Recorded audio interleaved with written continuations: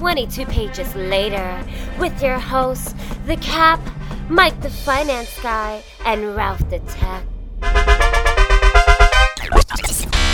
Yeah. What's up, everybody? Welcome to another episode of Meanwhile, 22 Pages Later, the only show where you can have a black, a Puerto Rican, and a Dominican walking into somewhere, and it's not a joke.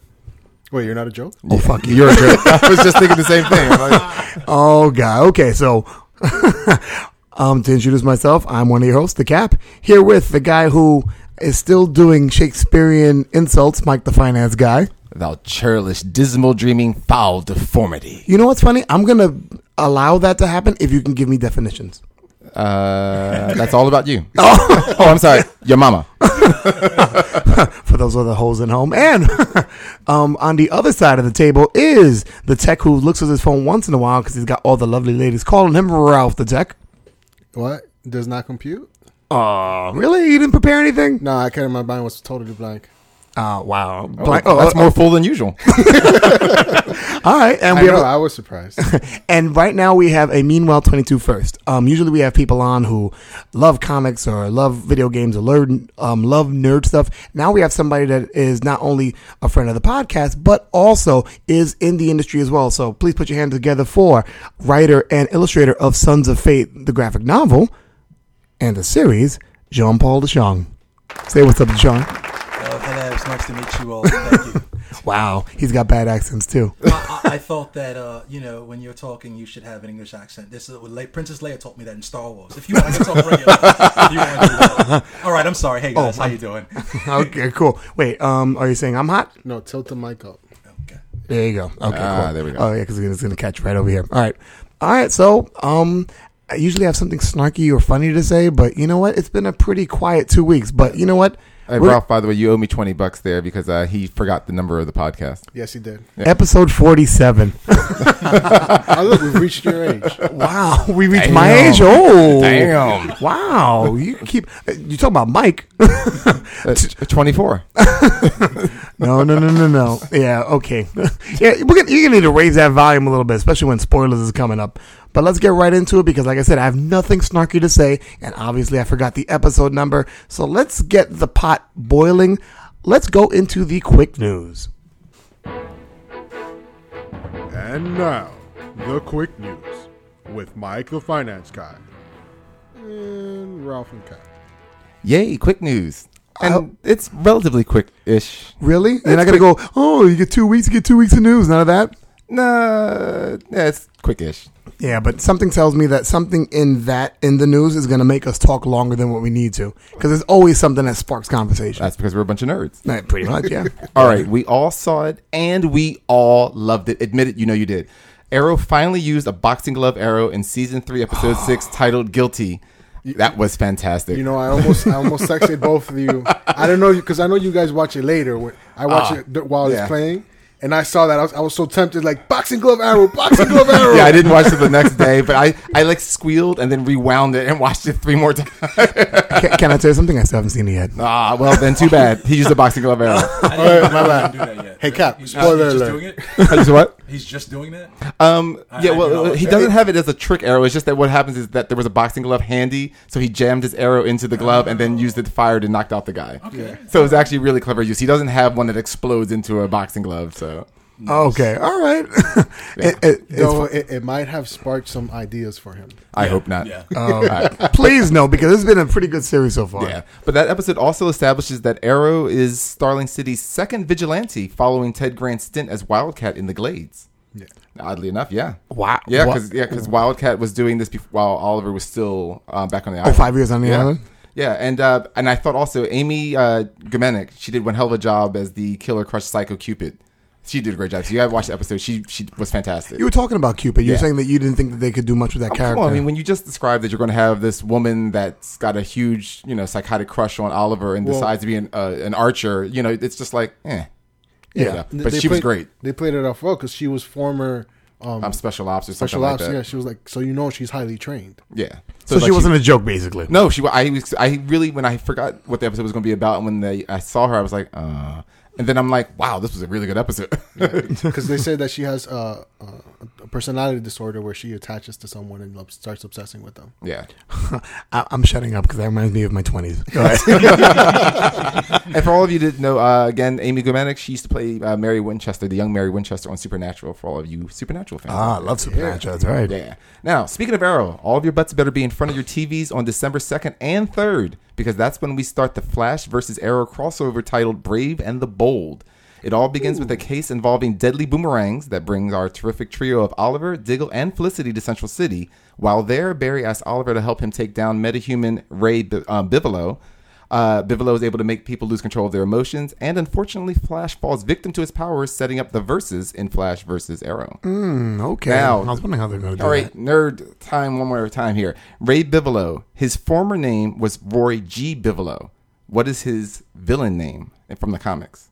Wait, Roy G. Bivolo. And that sounds like the name's going to give a hit. Is it something like It Spectrum or something like that? He was the Rainbow Raider.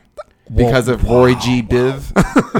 It was Roy G. Bivolo. Okay. Yeah, RGB. RG Biv. Yeah, that's why he said Roy G. Biv. Well, Roy G. Biv was Color red, spectrum, yeah. orange, yellow, green, blue, indigo, and violet, right? Right. Yeah. So, yeah.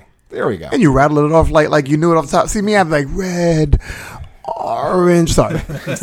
Well, I had them like red, orange, yellow, G, green. I had to go down it. You sure G is not gray? I don't know. Let's ask the Cap's head. Look, just because you use dark and lovely, don't fuck with me, okay? I just use lovely. All right, that's some pretty good news. Even though I know some nerds will be like, "Oh my god, they're using Brave and the Bold in a different way." I like that they're including that as Well, Brave and the Bold, I mean, started out as like a shit show of titles. It had nothing to do with Batman at first. It didn't have to do with Batman until like issue like number 50, 59 or something like that. So, they're okay with it. Okay, I'm good with it. But I'm still pretty happy with that. All right, what else you got there? All right. MFG. When a facial scrub and exfoliator won't give you the fresh, smooth skin you always wanted, try having your whole face cut off.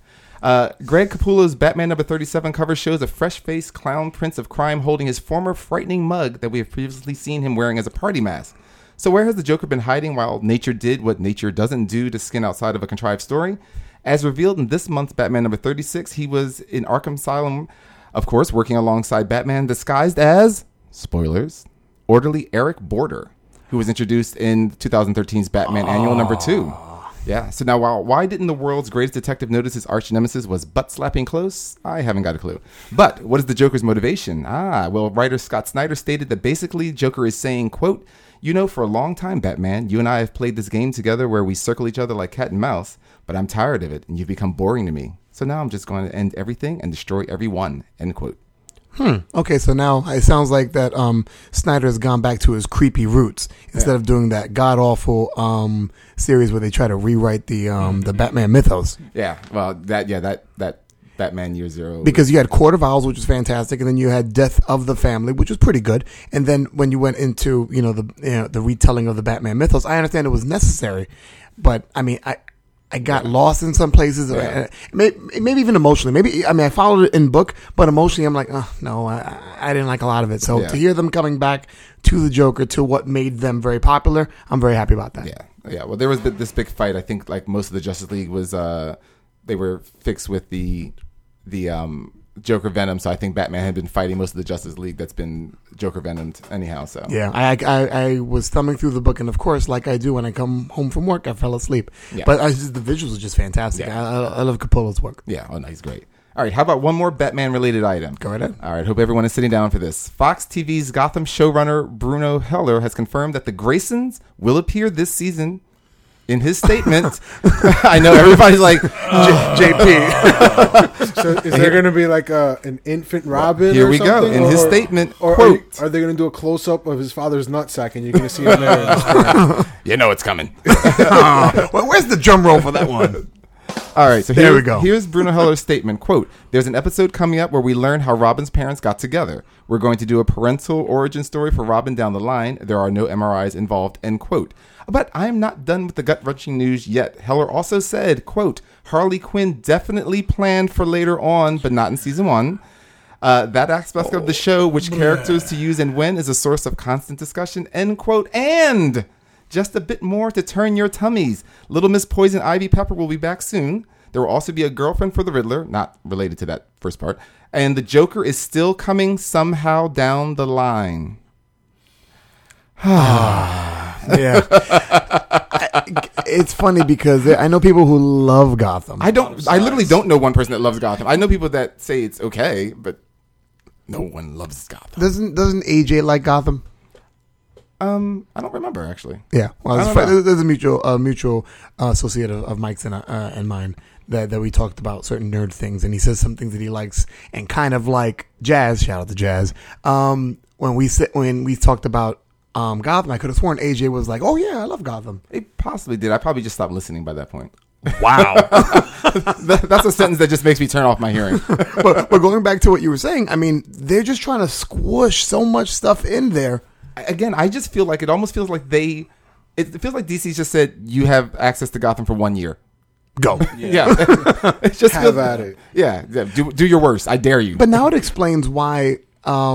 Shout out to Gigi when Gigi was watching Arrow and the season 2, and they have the quick cameo of Harley Quinn where they don't show her. And you said the other day, you're like, well, they probably didn't show her because they probably the execs in DC was like, you can't show Harley Quinn, you can have her voice, but you can't show her because we could probably reference her in another show or the Suicide whatever. Squad, you would think, if nothing else. Yeah, exactly. But sure enough, if you're saying that they're going to have Harley Quinn at some point, that makes perfect sense why they didn't show her in Arrow, because they're going to use her in Gotham. Right, and also just not in season 1. It's funny. I don't know if you caught this reference at the end of Arrow when Diggle drops her off and he's back at the hideout.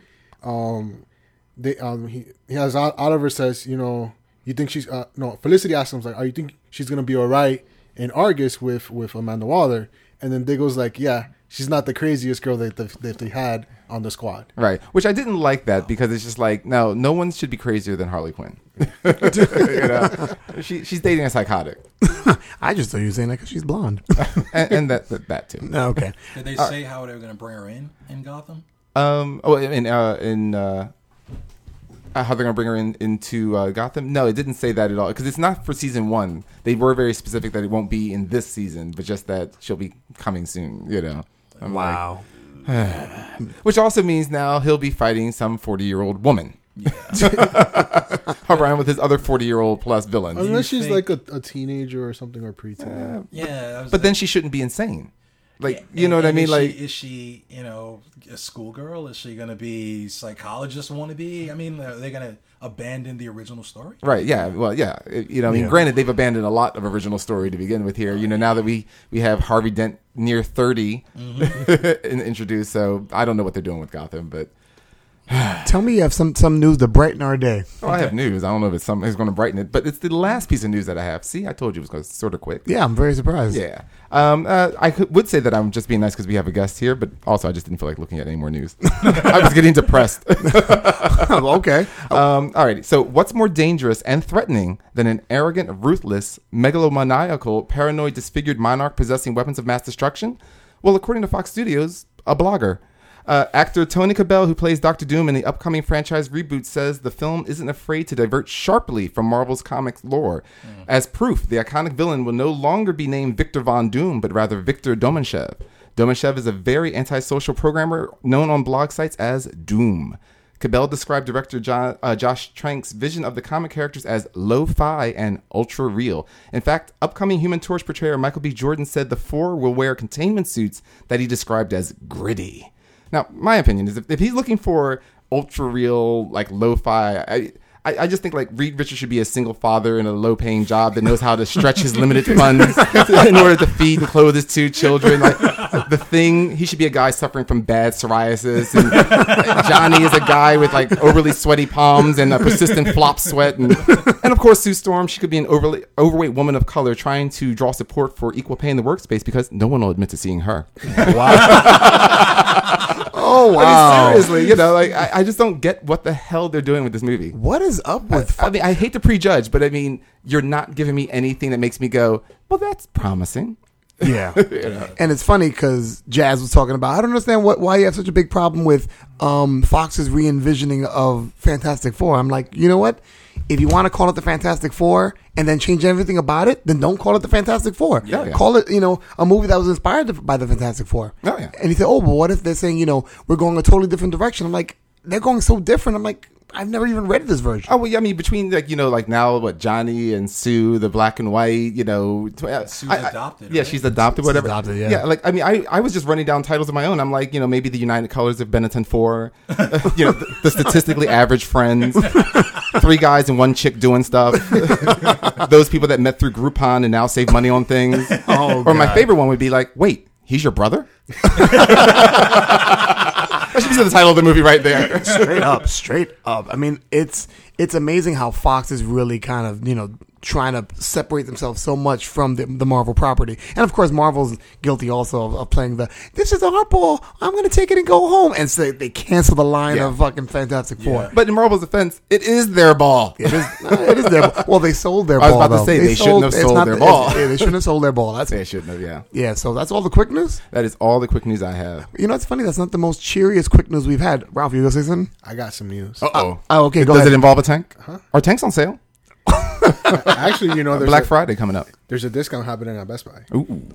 But no, it's for all you Sherlock fans out there. Oh, what we got? They have announced a 4th season that should be coming out in next year, early 2015. Oh, nice. But they've also said that they're going to be releasing a small little Christmas edition that they're going Oh, that'll be Really? Good. I can't wait. I'm behind a whole season, but I love that. So see Benedict really, Cumberbatch will be great. I really wish you and I would have spoke before the podcast because I would have put my news before your news because that's ending things on a light note. I have some news that might make some fans a little bit upset. What is that? Here we go. Right. And especially for Mike and Ralph.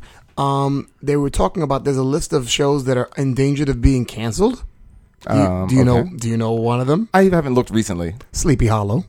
What? There is no way that could be in danger of being canceled. They're talking about Did you know it's why Fox. Fringe was canceled? No, why was Fringe canceled? Bones. They chose to save Bones. They moved Fringe to Friday night, and Friday is the death of TV. So yeah, Except for Grimm, oddly enough. Yeah. But I mean, I agree with what you're saying. I mean, Friday's usually the death. I won't even get into that part. But I mean, there is no way. I mean, Sleepy Hollow. We saw the fan reaction. Bones. They're trying to put Bones back on Mondays? They moved Fringe off Thursdays because Bones was doing so bad, thinking it would survive the Friday night death toll. And then it lost, so then they just ended the show. So I believe that. Yeah, absolutely. But I mean, do you think it's because of Bones again that they're moving Sleepy Hollow? Bones is on know. Thursday now. Oh, is it? Yeah, Okay. no. The point is that Bones, the worst show, survived. Wow. And Fringe didn't. Yeah. Here's what I've heard. Jeez. Here's what I've heard from what I understand because I read it like a couple days ago. Here's what I got out of it. Basically, the first season was fantastic, and they got a lot of viewership. And then the second season, they didn't get as much viewership as they anticipated. Also because they had such a lag between newer episodes. I think they went, from spring until fall instead of having like what they do with the fall finale and the spring finale. They didn't break it up like that. They kind of ran their episodes through. I think they almost ran them 22 through. episodes. Right, they ran all. But it was only 13. Yeah. So they had 13. They ran it straight through. So a lot of people are thinking that a lot of those fans didn't carry over. So when it started up again in fall, they didn't have the same kind of punch as they did when they ended the run of the fourth season. Fox, I don't know what's up with them. Fox just likes fucking Debo. Fox likes Bones. Well, they're boning everybody else at this point. I mean, it's just like, oh, well, you don't have 400 million viewers. Oh, well, we're going to cancel you. Yeah. I mean, to the point that, and you know how like Fox kept getting for the longest time, I guess for a while they had a lot of like people of color on their television shows, and then they just didn't. So it's like kind of funny that we've made comment about like Sleepy Hollow, which it has a very predominant black cast. Yeah. In very like good roles, and it's just like, and this is the show you want to cancel. And again, I mean, it's not to save Bones, but then Bones, which is the most entirely all white cast TV show that could possibly be. There's 2 black women in there. That's right. I forgot. Wait, 2 black women? Yeah, the medical examiner and the district attorney. I thought they were the same person. No. I'm kidding. I'm totally kidding. I'm totally I kidding. forgot all about the district attorney because I wasn't considering her main character, but that's right. Now I love her. She's so funny. Now we all know that the Cap thinks you all look alike. Oh, Yeah, y'all. I That's knew half that. me. Are you fucking serious? Also, you think you look like half he does? Oh, wow. If only he looked half as good. Anyway, so that was my quick news, contribution. So Wow. yeah. So sorry. It We should have ended it the other way around. Yeah, it better not come true. I Sleepy love Hollow that on show. TVs tomorrow. I'll tell you this: if they cancel Sleepy Hollow, we are definitely starting the Scraps Network. Yeah. We are starting the Scraps Network. Definitely. Somebody better pick that up. Like Sci-Fi Channel. No, I think Sci-Fi kind of enjoys running shitty quality movies. Well, their movies, yeah, but their shows aren't all that bad. Like, I liked Helix. It just really weird twist. Helix And was Haven is a lot of fun. You like Yes. Haven? I do like Haven. It's Wow. weird. It's a very What do you weird got show. against Like, I want to Haven? hate it, but then I love it all at the same time. What happened? What do you got against Haven? What do you have for Haven? It's awesome. Yeah, That's what yeah. it is. You're awesome. We've talked about this. Me and you differ on your awesome. Yeah. My awesome is the standard net, which everybody should view shows. It's to. his accent, but his awesome sounds like awful. So you're never sure which way he's going with that. Those bloody Dominicans. Okay, let's go with our first segment of the show. All right, so we've never done this before, and we've been wanting to have somebody on who's in the industry. We've got a couple of friends who's done that. So we have John Paul. We've got a couple of friends. Shout out to Matt Triano. Hopefully you're listening, brother. Matt, where are you? Stop working so hard and get your ass in New York so we can interview you. Yeah, absolutely. So it is definitely my pleasure to have John Paul on the show. How you doing today, John? I'm good. Thank you. Thank you. Yo, Thanks for having me. Turn the mic. All right. you gonna take that out of editing? No, I'm kidding. Ralph does things that if it doesn't sound right, he'll take things out of editing. Pretty much when he speaks, like, if he messes up, he'll take it out and put it in. It's like it's awesome. Yeah, when we misspeak, he puts it in 5 more times. There was one episode where I messed up, Oh. and then he made a comment. I fixed it, and then I still left his comment in there. So it sounded like I was talking about something that didn't mean. I was so mad. 'Cause I'm listening. I'm like, you made me sound like an idiot. It was horrible, but yeah. On to the point at hand. So John Paul and I have been friends. We first met at SVA back in '96. Yep. Yeah, so Yep. we I both. wasn't even born. Or actually, I think I was for like 6 years. Wow. Wow. Wow. Oh man. I think I was 10 at the time. Wow. Well, that I could believe. Yeah. Oh, you didn't believe me? If you were Pinocchio, you would have severed my fucking eye. Asshole. Trying to play like you younger than me, whatever. Anyway, so John Paul and I were friends in SVA, and always a phenomenal artist. And funny because I hadn't seen John Paul. We see each other on the train here and there, because we're Bronx guys, so we bump into each other. And then the most recent time I saw him was at Comic-Con. Yep. Yeah, and he was like, "Hey, look, I'm coming out with this book," and you didn't have the booth yet. You were kind of walking around. Yeah. You had your that was the year. flyers. That was 2013. 13. Yeah, 2013, Yeah. and you're like, "I'm putting the book together," and Yep. da-da-da, and now the book is together. The Yeah. book is called Sons of Fate. For the fans who are listening, and for people who don't know about Sons of Fate, could you give a brief description on what you created? How do you want me to explain it? It's kind of is this going into the story basically? Again, if you want to, however you feel comfortable. If you want to give a brief synopsis, if you want to talk about the style, that it is, however you want to go about it, man. Well, I would think I invented this genre because I've never heard anybody say it. It's basically a Western samurai epic. Okay. And it basically chronological is a story of a general who was sent out to establish trade routes and was subsequently marooned on the island of Africa, and to keep his sanity, practice his swordplay, and was influenced by a child who saved his life from being marooned and ended up teaching him to be a samurai. That's it in a nutshell. But the bigger story is the actual idea that regardless of whatever successes and failures you have in life, it ultimately points to a bigger and more important lineage or outcome to what you may think. Because what happens, without giving any spoilers, is that the boy he trains ends up going into, through circumstance that I won't get into, ends up influencing the history of Japanese society. Wow. Okay. Interesting. All right. Now, I guess one of my first questions is, how did you even come up with this idea? I mean, this is a very you don't see a lot of comics being written like this. I mean, you've seen comics written about Westerns before, right, and about samurai sword play and all that stuff. But to combine those two kind of genres together, how did you even come up with that idea? It was pretty organic. It was from my love of comic books. It was, I say this a lot. People ask what my influences were. It would be the summer of '89. I know you guys are I wasn't born yet, but go on about the summer of '89.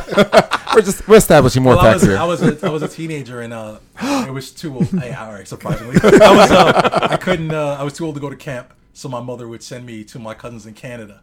And I went out there that year, and that was the year I read Dark Knight. And The Watchmen at the same time. Okay. Wow. And, yeah. That's a great summer. Yeah. Oh, that was a great I was summer. a teenager, and that like what happened was subconsciously that set the bar to what I wanted to do. Okay. So in creating the book, I wanted to do more than just a villain, heroes, story, anti-story. I wanted to have some kind of tie into the real world. So this serves as a historical background, almost a lost chapter to the formation of a Japanese society, the Japanese society of the Tokugawa era, and what happened in there culturally and literally. But this story serves as a lost chapter and why that happened. Wow. Okay. Very, very interesting. And now the technique that you use, drawing wise, and I know some people are like, well, I don't pay attention to the art. Me as a former artist, I totally do. And one thing I've noticed is you definitely use the brushstroke instead of using pen point or using standard, pencils and whatever. Was that a choice because of the type of book it was, or is that just your style in a nutshell? Both. Both. What happened is, personally, I use the quill and everything too, but I would say, 95% of the time it's 90% brush. And then depending on the detail, cross hatching or, scratches or stuff like that, I go in and do really thinner lines. But the brush allows me to go thick to thin in one stroke. Okay. And that saves time. And that developed over developing my technique and trying to master me getting my technique down in the style I draw. So yeah, because I felt like the style used was so appropriate for the type of comic book it is. Yeah. I think if it was done in another style, it still would have been good, but the brush, is so free flowing that it there's something about that texture that just makes it feel more authentic to the book. Well, that's the other side of it too, where because it was my own project, the creativity, instead of it happening in the planning stages, happened in execution. Okay. So what happens is I end up not even knowing what's going to happen or what it's going to look like, which I would do before doing other work. There's nothing wrong with that. But what happened was I ended up inventing while I was drawing. Okay. I ended up inventing while I was coloring, and even when I was writing. Yeah. And depending on what the book took, if it was a blood splatter, if it was a cloth or it was dirt or something, I could actually go in and manipulate, which is something like you could also do better in brush. At least I could do better in brush than using other materials. You had mentioned that you were coloring, so I know you wrote it and I know you drew it. I imagine you must have inked it as well because you used the ink, you said. But so you did the coloring and the lettering as well? Yep. Yes, I did. Oh, you did it all. Yeah. Okay. And the coloring, it looked almost like a watercolor. Is that what it was, or is that just? I toned it. Or was it digital? Or it was. I toned it in basic black and whites, and then I colored it digitally. Oh wow! Okay. So I wanted an overall, like Cappy said, I wanted the overall wash. I wanted almost like a Japanese ink wash of the thing. I'm a fan, as you know. Going to school, we're told to look at movies and stuff like that, and studying comes from everything we do. And I'm a big fan of. So I'll take example of Spielberg's movies are real monochromatic, a splash of color, or they're overtones of one color. I'm a big fan of that. Okay. I'm a big fan of the overtone, the grays with the black and white and the highlights. So. It was just kind of a no-brainer for me. Yeah, no, I mean, it looked really good there. But now, at the same time, I was looking online, and I saw that, well, first of all, kudos on getting USA Today. Yes. Done an article on you and stuff like that. That must have felt great. Yeah. And I want to ask you about that, how you felt about that, and then showcasing, most of the first chapter by that point. Yeah.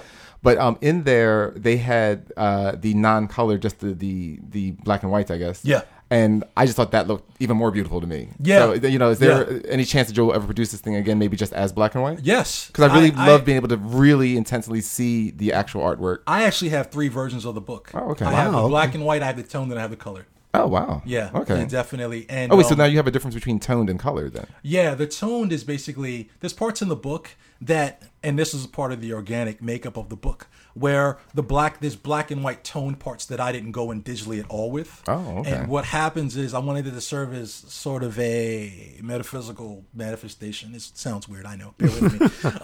of what's happening in the book. I'll give an example. There's a point in the book where a cheetah's attacking the kids, and the samurai, Daikai, is watching, and the boy who saved him jumps out in front of the little girl to save the little girl from the cheetah, and Daikai runs down there, and then he sees the kid fighting the cheetah, and the cheetah scratches him, and that point right there, and as there's a part that turns very black and white because I wanted to represent the fact that it was life or death. Okay. Right. That When it makes goes in the sense. sword, it's okay. Listen, color's gone. There's nothing else but focusing on Right. what you need No, to focus on. and that makes total sense. So, Absolutely. Yeah, and that was and again that was part of the creation process. It wasn't something I thought of it. I had it in my head, but I didn't know how I was going to execute it until I actually did it. Now let me throw something out there. Because I'm somebody that tried to get into the comic book field and really couldn't do it. Like I told you off the show before that, a lot of it was to channel my passion to do it, and then when I'm not feeling good, to be able to still go do work. Right. Now you've done work for the other houses, and so basically not writing them, but just kind of doing the work. And then now you've done this independent work. How much more difficult is it to write ink and to draw, write in ink? Is it much harder to do that rather than taking somebody else's vision and putting it to life? Not to me. I found it more freeing. I was just about to ask you, would it be more I, freeing because it's your own mine. everything by that point? Yeah, like even at Comic-Con, I did a pencil drawing for somebody. I was doing a sketch, and I haven't done a drawing in a pencil in years. Wow. Dude, like my pencils are chicken scratch. Now, Oh, wow. I brush with I draw with the brush now. Yeah, and I was okay. saying it to them. I'm like, this is really strange to me. And there's a freeness that I've worked with people, and everybody I work with, I've had the fortunate in my career of having people that worked with me that I worked with very well. I haven't had any problems outside in the career before I started doing my own independent stuff. Right. And I've heard horror stories about sticking to the script and stuff like that, which I didn't ever deal into. But even with that being said, there's a real organic nature that I discovered in creating my own book, and then on top of that, I had a disconnect with the writing from the actual art, where once I wrote it and once I drew it, I saw that maybe I put a little too much context in the writing that I could actually put back in, but not by drawing it. That'd be really hard to do if I was working with a team of guys and I said, hey, listen, writer, this thing would look better or would come across better if I didn't draw it, but the letterer came in and did something here with a smoosh or a sound effect or something of that nature, then call the letterer and say that, or have you need Right. real, You need some synergy, real mind melding for that to happen. That's a great word, synergy, for that. Yeah. Whereas with me, it was kind of because I'm doing my own book, it was that doesn't feel right, but I still need to pull that off. Or if I add this, it adds on to the whole writing part without putting in an extra explanation of something. Right. So the whole thing becomes a visual thing in the writing with the drawing and the coloring and everything else. There's times in the book where the different parts of what I was working on held more importance than the other things. So where one part, the writing took over the drawing part, and the drawing was taken over at one other parts. And then sometimes the coloring was more important than the drawing. So the drawing would be a minimalist drawing, but I would color the hell out of or Right. add a extra hue, or the writing served more towards what they was going to. And it's all towards the overall feel of the book. Okay. So, All right. and I couldn't do that. I don't think. I'm sure I could, but it'd be a lot of phone calls and emails and stuff like that. Suddenly it's a I would- 2-month delay on getting put out. I would definitely miss something. Would get missed in the translation itself, but because I'm doing it all myself, it's organic and it's instant. I can see it, I can portray it, and then I have the perspective that only a person doing it, one person could do. Right. Your perspective may not be mine. You may not see it until I show it to you. Right. Or if I'm doing it, it's like I see it. Yeah. Okay. Now, did you write it all out first? Yep. Or did you? Oh, okay. That was the question I was going to ask. I was about to say, or did you actual- kind of write it, draw Yeah. it, write it, draw it? No, Okay. no. The first book, the Origins, is actually the first part. There's 2 other parts that come out. It's going to be the spring of this year and then spring of next year. Okay. And it's all written, done. Nice. Wow. Yeah, 'cause Okay. I was wondering about that because I know a lot of artists, when I speak to them, they say, a lot of them do the Marvel method. I was just about to say, you didn't do the Marvel thing. I just drew a bunch of stuff, and now let me see what words make sense. for those who can't see, I'm literally jaw dropped. Seriously. Yeah. I mean, the old Kirby and Stan Lee method. which is, you draw pictures on a page and then you write a story to follow those pictures, which is a lot more difficult, but Yeah. I mean, unless you're Yeah. like doing a comic for like Mystery Science Theater 3000, muffin made. Yeah. No. That way it'd be more fun because then you could just have so much fucking fun with it. You call that fun? Oh, that's a hell. You could be like, Well, as the artist, you'd have fun. I mean, at least you could just do it. It would be the writer that's going, I have no. Yeah, but are they but holding I'm the a writer. muffin? Yeah, I was about to say, you know. You know, You'd be like, oh, why are they suddenly holding a muffin? I have no idea. Yeah, that's me banging my head on the desk afterwards. Ring. Is there a page missing? Just wondering. No. you see Superman and Batman in a hot tub, and then here comes Wonder Woman, and you're like, what do I put there? Yeah, well, I mean, Oh, she's going to ruin our fun. Then it takes over. Yeah, I mean, we know what comes next. Come on. It comes next. It comes first. No, but you're making me want to try it. No, I wrote the whole thing. The whole thing is. So you wrote it all out first all before done. producing the It's all artwork. done. Yeah. I've also had a question now. Since it is your own creation, is feudal Japan or the Japanese culture in general, is that a particular interest of yours? So that's why you kind of took the story? grown into. Okay. I'm the 80s kid again. Kung fu movies, samurai movies. The 80s stuff was actually like big that. with the Japanese culture because, well, they were buying America. I mean, Yeah. not being funny, they were buying all yeah, the yeah. stuff, and then suddenly they went broke. But I definitely it was an interest, and I have other books that go into other things, so it won't be all samurai based. But anime and stuff like that was definitely an influence, and it took a lot of referencing because in the story you're going to actually run into characters in Japanese history. Right. Tokugawa Ieyasu is in the book. He's the Right. one talking to I was him just at about to the say gravesite. Tokugawa's got to be there. There's going to be, there's real juxtaposed with, influences that coming outside Japan, Christianity. There's going to be, it's very heavy. And it was a lot of referencing, a lot of research, a lot of Japanese, translations that I had the book being done into. Because you read parts of the book are in Japanese and Yes. other parts aren't. But, it was definitely, I became a fan. I was a fan at first. And then reading into it more, looking into it more, I ended up loving the stuff. So yeah. But now the Tokugawa or the Edo period, that's like from 1603 to 1868ish or something like that. So where about in the book in time are we? Towards in the the book? end. Okay, so we're towards the end. Yeah. Okay, I kind of thought It so. goes into why I wasn't sure. Basically, the story is going to be the lost chapter and why Ieyasu closed the doors to the Western world. Oh, okay. All right. So, There we go. Yeah, Okay. it's the end. Great. It's the end. Oh, very nice. That's fantastic. It's just such a great book because it was such from a different point of view. I was just like, Yeah. because I mean everybody's trying to do zap wham pow superheroes and Right. So now has it been hard to push in the market because it's so different? Yeah.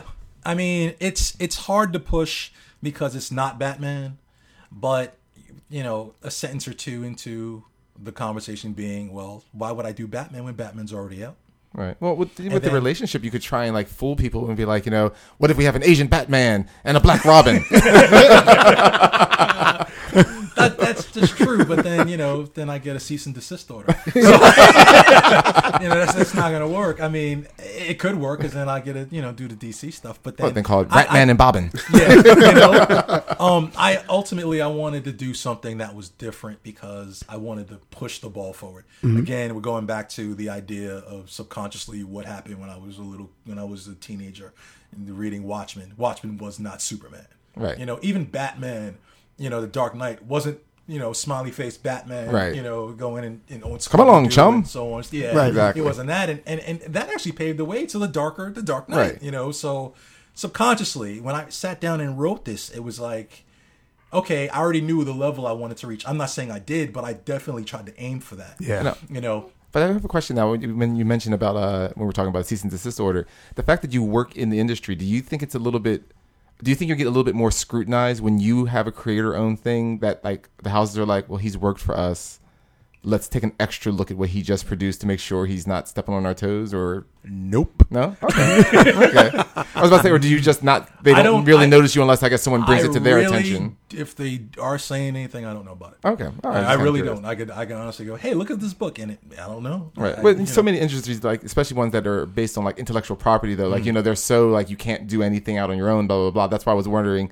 So like since the comic book industry, obviously you can work on your own. Yeah. I was wondering if there was like extra scrutiny, or if they asked you to submit, at least framework or something to them, just so that they can say, okay. you're not stepping on our toes or anything like that. No. Well, I went through legal channels and made sure that it was all safe to take care of before I did it, and we're going into actual history, so there's no. The Tokugawa family is not going to come back. That would be, You will dishonor me. John Paul hasn't picking up my calls recently. That'd be pretty interesting, But no, I think I actually gave them some homage, so I mean, it's going to turn out well for them. Right. Very good. That's dope. That's dope. Let me ask you this, because we were talking about the industry and we're talking about, when you're doing something independent. Now, before you wrote this book, how long were you working in the industry? Just doing work for them? This book has been on the shelf for a while. And I was in the industry and I had buddies who knew about the book that were like, yo, when are you doing your samurai book? And it was like, yeah, I'm going to do it. And then, somebody said to me one day, it was like, if you did one page, like, because they wanted to see it because I talked about it and they read part of the script and they were like, if you did one page a day, it'd be done by now. And that really started turning the wheels in my head. Wow. Yeah. And I was like, you know what? I'm going to do it. I would have been like, you know what? Shut up. Ultimately, it was that and Get Out. Exactly. No, but it is one of the things when friends like put it down and you're like, it was like, get the fuck out. Exactly. Exactly. But at nighttime, when the lights are low and it's quiet and the tears running down my face, it's like, he's right. Son of a bitch, he's right. Right. It's funny because that took a different turn than I thought it would be. Right. Sorry. So when the lights are down and I'm there by myself and I'm like, and you're tugging one out? No, the tears are running down my face. I'm like, oh. You were saying. Now, did you have to stop? Did you stop all outside projects then when you were doing this? I did. It started to become too big of a thing to do other projects, and then twofold was that I started liking it more. Mm-hmm. I can imagine that, especially it's your own. It was just it was creating worlds. Right. So it was kind of like don't get me wrong, I'll take work, but I have this saying, like, you got to pay me to work on your stuff, and you got to pay me to stop working on mine. Right. And then it becomes a thing of time. Right. And like I said, I fell in love with, egotistical as it sounds, I fell in love with doing it. When the first book was done, I looked at it and it was like, this is how I want to do a book. This is what I want it to be about. This is what I want to talk about. These are the themes. This is so on and so forth. I've done that with other books, but it wasn't all my baby. Right. So minus things here and there, this was mine. The creativity was different. The conversations I would have with editors that I weren't working for about what takes storytelling to the next level, what is storytelling, what isn't storytelling, and just the pros of drawing a page, I got to actually do in my own book without having to worry about somebody saying, well, maybe we shouldn't have this, that, and the third, or maybe we should add Wolverine with a bear bug in his hand, and it's like, all right, but the fact that he's passed out on the bed with some beer around him, he's drunk, you have to put the can in his hand, it's overkill, it was stuff like that, right? Okay. Well, now, so you said it had been on the shelf for a while. So now, when you finally just said, "Okay, doing my own thing," everyone else can screw off. How long approximately was the start and the end for doing this first book? Well, it was on the shelf as it was written. It was done. Oh, I okay. wrote it. I wrote it all okay. out. Mm-hmm. I was writing it in between working, but then I wrote it and then I was working. Okay. So it went on the shelf. So it was always in the back of my head to do it. Okay. And then friends nag. And they were like, cool, this is good, but when's your stuff coming out? And I'm like, I'm sure if I Cap. I'm sure if I saw Cap this year, he'd be like, where's your book? Yeah. Right?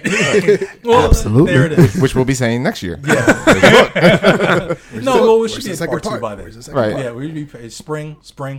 Okay. Yep. Now, I don't want to do too many spoilers, but I get the feeling that maybe if not in this volume, but by the third one, is it Kamo or Kamau? Kamau. Now, does he meet like 3 podcaster-like people towards the end of the...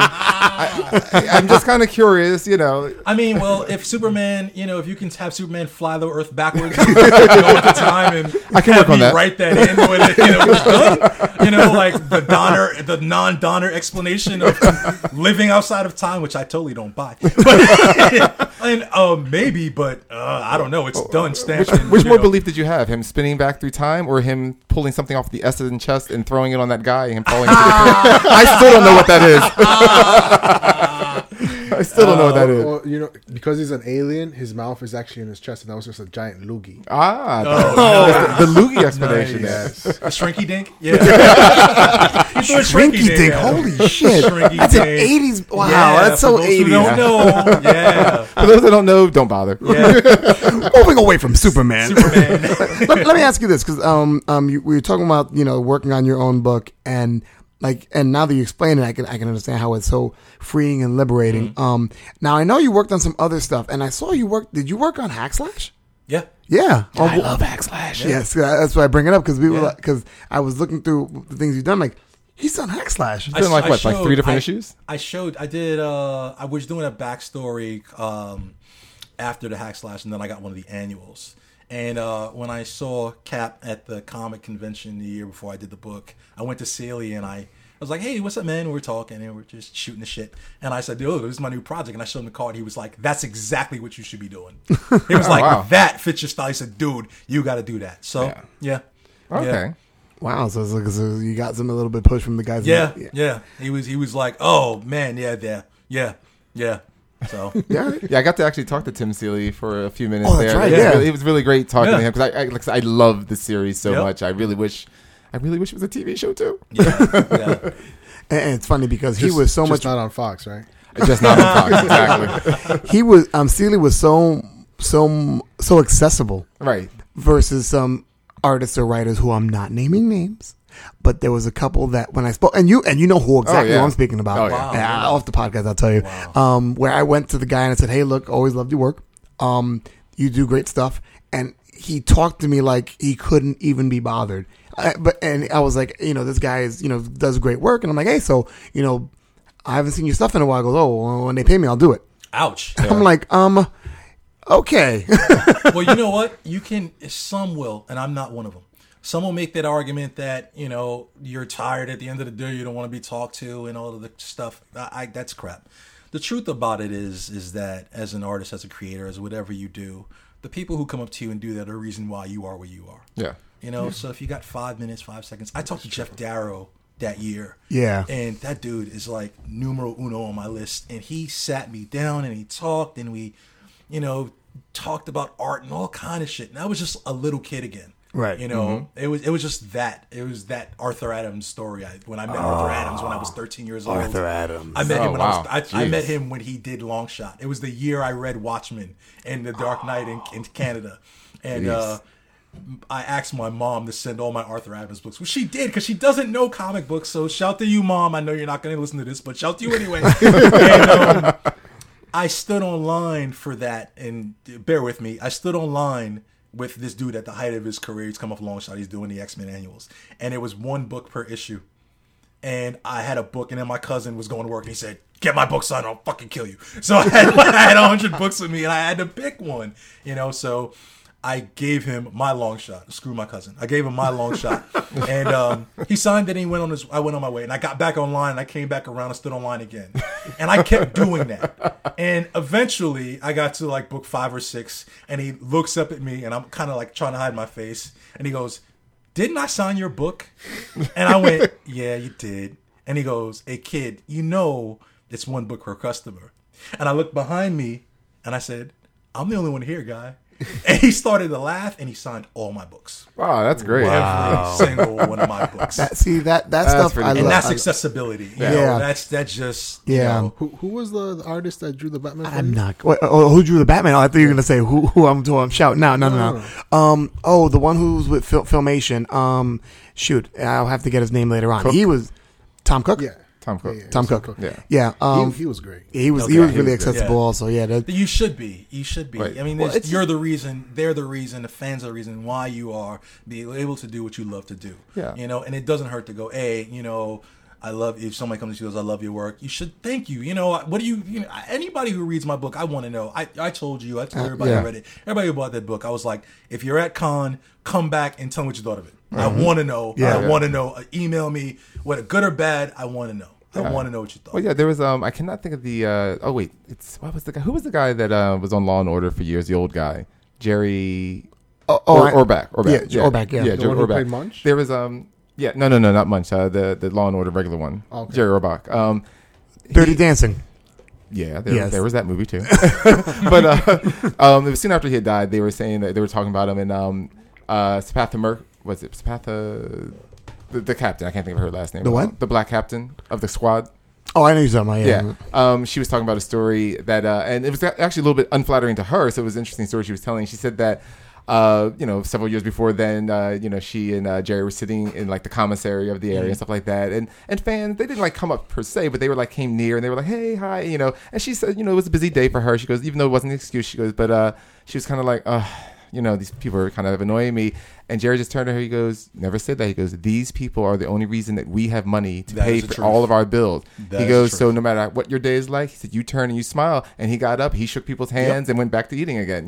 That means something. It is. It's something. Yeah, A lot of people forget that. I got to be honest with you. In an industry, I know dudes like you've run into that are just standoffish, and that really affect. Even like before I started working in the industry, and I'm like, and I got names too, so we can definitely after the podcast. Absolutely. I will tell you stories that are going to light you on fire. But with that being said, How do I being lit on fire?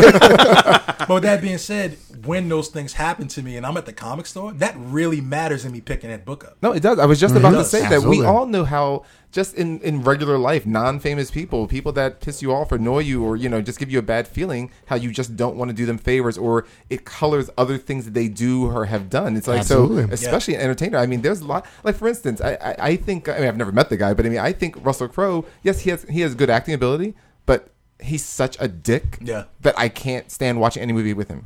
Like I don't watch him, because everything I know about him or have heard about him just colors me so badly that I just can't get that out of my mind when I'm trying to watch him. Hey, so Robin Hood was a good movie, man. yeah, whatever. What, Men in Tights? Robin Hood, were you drinking at the time where you didn't care? There was a lot of care. There was a lot of Dragonberry involved. There's a lot of Dragonberry involved. Yeah, Ralph's drink of choice, Dragonberry. That's right. Well, going back to the whole idea of fandom. You were obviously, to get into this industry, you were a fan as well. Yeah. What were some of your influences growing up? Like, whether art wise or just loving the industry wise. What was like some things you were like?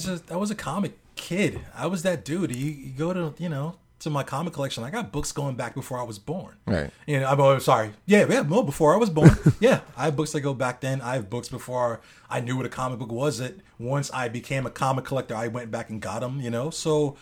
Yeah, it was just. But as a kid, though, which one was the one you were like, I'm running out the store to buy any particular title? I used to spend when comics were 75 cents. Oh yeah, that's right. And I used to spend $20 a week just grabbing stuff off the shelves. Yeah. And it was covers, and it was Mike Zeck, Arthur Adams, Mike Golden. It was Shankwitz. It was that age.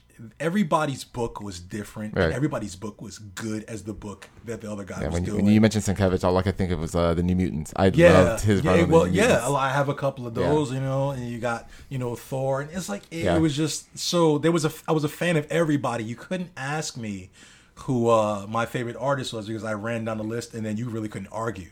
Right. Or if somebody said I like this guy more than this guy, or he's just as good, I couldn't. It held water. Well, now was that more of your importance? Was the art or the story? What was your importance at that point? It was both. Okay, see, for me, it was always both, and I never, and even now, Cap and I will talk, and I don't remember a lot of artists or even writers. I remember books because that was always my thing. Story.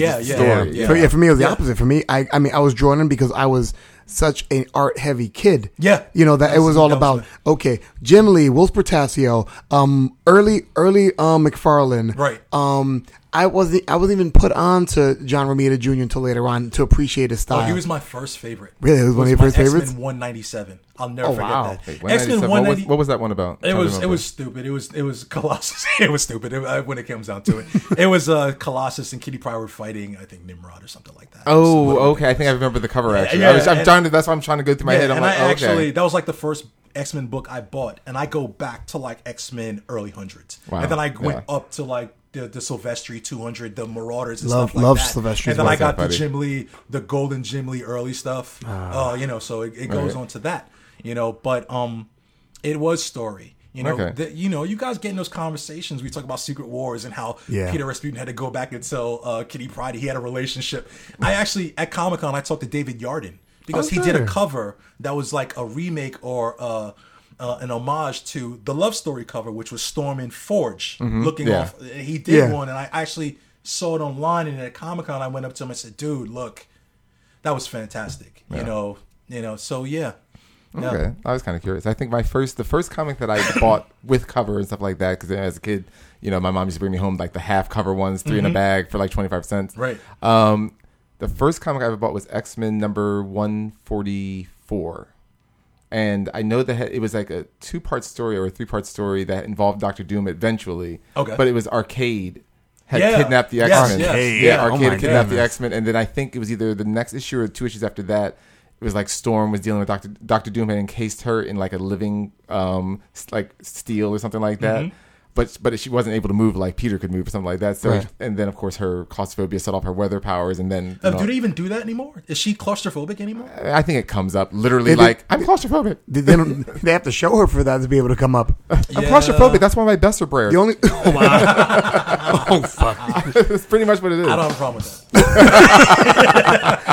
Neither do I. Depends on who's drawing her. Well, Aurora used to walk around naked in the mansion. Kids and all remember that? Oh, yeah, no, that's true. You know, when she had her atrium, she'd walk around and like Storm put something on. She put the clouds over her, or whatever. Right. Yeah, no, I remember that. They used to do that. So Oh man. But so wow, so you figure out now you're more story driven. Was it when you started like realizing I can draw and you started drawing? What was an artist you kind of leaned on to kind of say, okay, well I kind of like his style, and I kind of like some of the things he does. So that kind of Art Adams, totally. Art Adams, Yeah. and Jeff Darrow. I love noodling. Liefeld, you said? Oh, did Oh, I? Did I? whoa, I don't- whoa, I whoa! don't- I don't We, know. we're not going artist bashing Right yet. field? Did you say right field? So Art Adams and Jeff. It was anybody who noodled. Anybody who could draw a picture of a dude going through a truck, and in the truck I could see the Dunkin' Donuts cup of coffee. Right. I could tell what kind of donut he had in there. I Right. could tell you what was playing on the radio and what station was on. Anybody who had George that Perez. Well, I saw George Perez draw a centaur one day. It was at Comic-Con I met Arthur Adams that he was sitting next to him. And I nice. sat there for 3 hours and I just watched him. And he's like, "Kid, are you okay?" And I'm like, "Yeah, I'm a real good writer." So again, you go back to those Crisis books. Yeah. Even the covers. Well, the covers were are just- phenomenal because like he 300,000 characters on fit there. in every DC Universe character in the cover. And it was like, Yeah. Jesus Christ, man, are you insane? How you, in a good way. In a good Yeah, way. no, George Perez, Art Adams Art Adams was fantastic. And mind you, I had an argument with Troy. Shout out to Troy. Hope everything's okay. Troy and I, we talk comics, and back when I was younger, he would say stuff like, well, who's your favorite artist? And this is like 95. So I'm saying Jim Lee. And he's looking at me like, Jim Lee, not for nothing. What about George Perez? So I say 3 words that I want to take back. There's sometimes in your life you want to take words back. I want to take these words back. Fuck George Perez. Fuck George Perez. Troy's like, what? I go, fuck George Perez. He goes, come here. Come here. He takes me to Forbidden Planet. Where Forbidden Planet was on 59th Street. They had a second location Yes, sir. on 59th I Street, remember that. between 2nd and 3rd, I believe, or like 60th Street. Anyway, it was near my school. I went to High School of Art and Design, and there's a poster that George Perez did of the entire Marvel universe. Yep. And he was like, take notes, motherfucker. Yeah. Take notes. Look at how all of these guys are drawn in detail and in proportion. And it was just such a great splash, poster that I was kind of like, I had to shut up. I was like, how could I even, and not taking away anything from Jim Lee. They have 2 different styles, but just George Perez on, perspective and just like how he had everybody looking it was just so fantastic. So when you're saying about that stuff, I'm like, yeah, absolutely. Well, there's a lot of French illustrators. Black Sad over there. Yes. That And guy, you that even guy's got- scary as hell. Yeah, Shiro Masamune, who did Ghost in the Shell, and Yeah. just the noodlers. You go in there and those black and white pages, I could just stare at. But see, like, oddly enough, as much as I love the detail, like I said, I love Art Adams and all those guys, I always had a soft spot because I also love the story. I don't know if you ever read any of the Tomb of Dracula, but I love Gene haven't. Colan because his artwork was very wispy. Yeah. But yet he had, Neil Adams, is just, was a lot much better. But Neil Adams was great as well. But I still think, for me, that Gene Colan had the most variety of facial expressions ever. Yeah. That was what Yeah. always amazed me, because even when I look back at Tomb of Dracula now, like most artists have, especially today it seems like more so, but it's like most artists just have a certain type of person they draw. Yeah. Where Gene Colan, everybody was different. Yeah. You could see it was his hand, but there was no well, if you just change the hairstyle, that's really the same 4 people over there, you know? Well, you know what, too? For me personally, the comic art took generations. You're talking about the Wispy generation. Right. You know, those guys and you had Stranko and those guys did the long strokes and the wind and stuff like that. And then it evolved in the 80s and the 90s. Arthur Adams kind of forefronted. You could make the argument. Mike Golden too. Mike Golden, okay, yeah. You know, did that, and then those 2 guys with the Noodlers, and then they led the way to the Noodlers, and then Joe Madureira came, and he was the anime kind of you know, big hand. Ramos. You know. Yeah. Oh, that dude's a workhorse from what I heard. Yeah. You know, and Humberto Ramos? Yeah. Yeah. He's a nice face, right? Don't worry, we're not giving away any secrets. It's well known that Mike is not a fan of Humberto Ramos, particularly on Amazing Spider-Man. Okay. All right. We walked by him at Artist Alley. And I think Mike was holding back the spit that he wanted to throw. Wow. Ramos just looked up. I'm like, I gotta know, what's your beef? Is that off podcast? No. It's just his drawing. I have no ties to the industry. I just don't like. I don't like the kind of anime caricature he does face wise. It's just like, you know, like there'll just be these weird facial expressions that people have suddenly, and I'm like, I don't get what he's trying to tell me. I mean, otherwise he's fine. But I had bought the Cap for a birthday present, like the very first comic he ever drew on, and he drew like a normal person. Nice. Yeah. So it's just so weird. But he evidently found his own style, you know. Yeah. But it's funny how you're talking about the evolution of certain kind of art, you know, in comic book, especially when you talk about Joe. How did you pronounce his last name? Because I usually pronounce it differently. Madureira? Yeah, I never get that right. I always say Madeira. So he's gonna you know, come to me and say, "Look, dude, get it right." You know, it's one day. I'm waiting for it because I can never say it right. And he's the one who did Darkstalkers, right? Yeah. Yeah, but he did. Such He a had, great video he had game. X-Men, and he did Battle Chasers. You know, Battle Chasers. He ushered in that style. I remember that. I remember. You want to hear a story? Go ahead. I used to, when I was submission guys going to Marvel all the time. What's his name? People were always like, "You have an anime style." I guess I watched a lot of anime, but I remember one of the editors looked at my work and he said, "Oh, you remind me of Joe downstairs." And I, to this day, I'm like, was he talking about this cat? Yeah, That's crazy. Yeah. Wow. Oh, Yeah. Joe Mad. Yeah. Oh my God. What about John Byrne? No one ever talks about John Byrne. I I'm a used to big like fan John of Byrne. John Byrne. John Byrne still. Have you seen the stuff that he's done? I haven't. He does. He does Next Men. Yeah, but no. He does commission work. Oh, okay. No, Go that on would be different. YouTube.com. Just type in John Byrne. This guy gets work from him, and he'll ask him to draw a character, and he'll do like the Sandman. But he'll take comic pages, which are 11 by 17. He'll put 18 of them together, and he'll do Sandman, and he'll do the history of Sandman around him. Wow. It is that's amazing amazing. Yeah. stuff. That's crazy, really. Stuff. No, I mean, I think Byrne. Like I said, as far as on, I guess, a production level, comic wise, I feel he's kind of slipped a bit. It feels like for me in the last few years. I feel like it's almost like he's been phoning it in. For some stuff, like Well, I he's said, minimalized all of his backgrounds. I mean, like, because, you know, the X-Men during the whole Dark Phoenix saga, I mean, he drew them. I mean, he's another one that you call him, I guess, noodlers, you know, where, I mean, you saw every book on the bookshelves in the Hellfire Club. I mean, there was nothing he didn't how miss. old is the dude now? Yeah, I was about to say, he's got to be like, what, 190 by this point or something? You know, but he still got it. Yeah. I mean, if anything, 64. I was... 64? Oh, wow. Okay. good job, Tech. Yeah. Definitely. Wow. He's up there. Yeah. All right. Two real brief questions. Number one, and this is something that I had a couple of questions around this point, but I said, let me just change it to this. Do you prefer, because I know you love working on your own work, but let's say you couldn't work on your own work and you got to work for one of the houses, would you prefer story or cover? He can't do the inside? No, I mean, he could do the inside, but I'm saying, like, do you prefer doing cover and story? Oh, I see what you mean. You know, like basically doing the you said inside. story, I thought you meant writing. I'm sorry. Let me be more specific. You actually, what I would prefer? What would you prefer? I'd rather do my own story. You do your own story. I'd rather go in there and go, I want to pitch a story, and I want to draw it, I want to write it, I want to create it, and they go, what's your credential? And I throw in my book and go, there it is. Wow. I want to do that. Right. And I have a real taste for that now. Like I'm a minute away from going, that's all I want to do. Really? Like, Wow. you want to draw X-Men pages? I'm like, no. Well, I don't. there goes my other question. I want to do X-Men story. You know, I definitely want to do that. But to answer your question, I'd rather do the inside pages. Really? There's more art to do. Okay. And it's more of an influence. Because I speak to a couple of artists that like to speak to me, and which is most of them actually. And some people say, you know what, I actually like doing covers because XYZ, and then some people say, well, I like story because it's more involved. Yeah. You can see my hand telling a story. Yeah. As opposed to trying to put together a story in one kind of sum up of a cover. Yeah, just one illustration.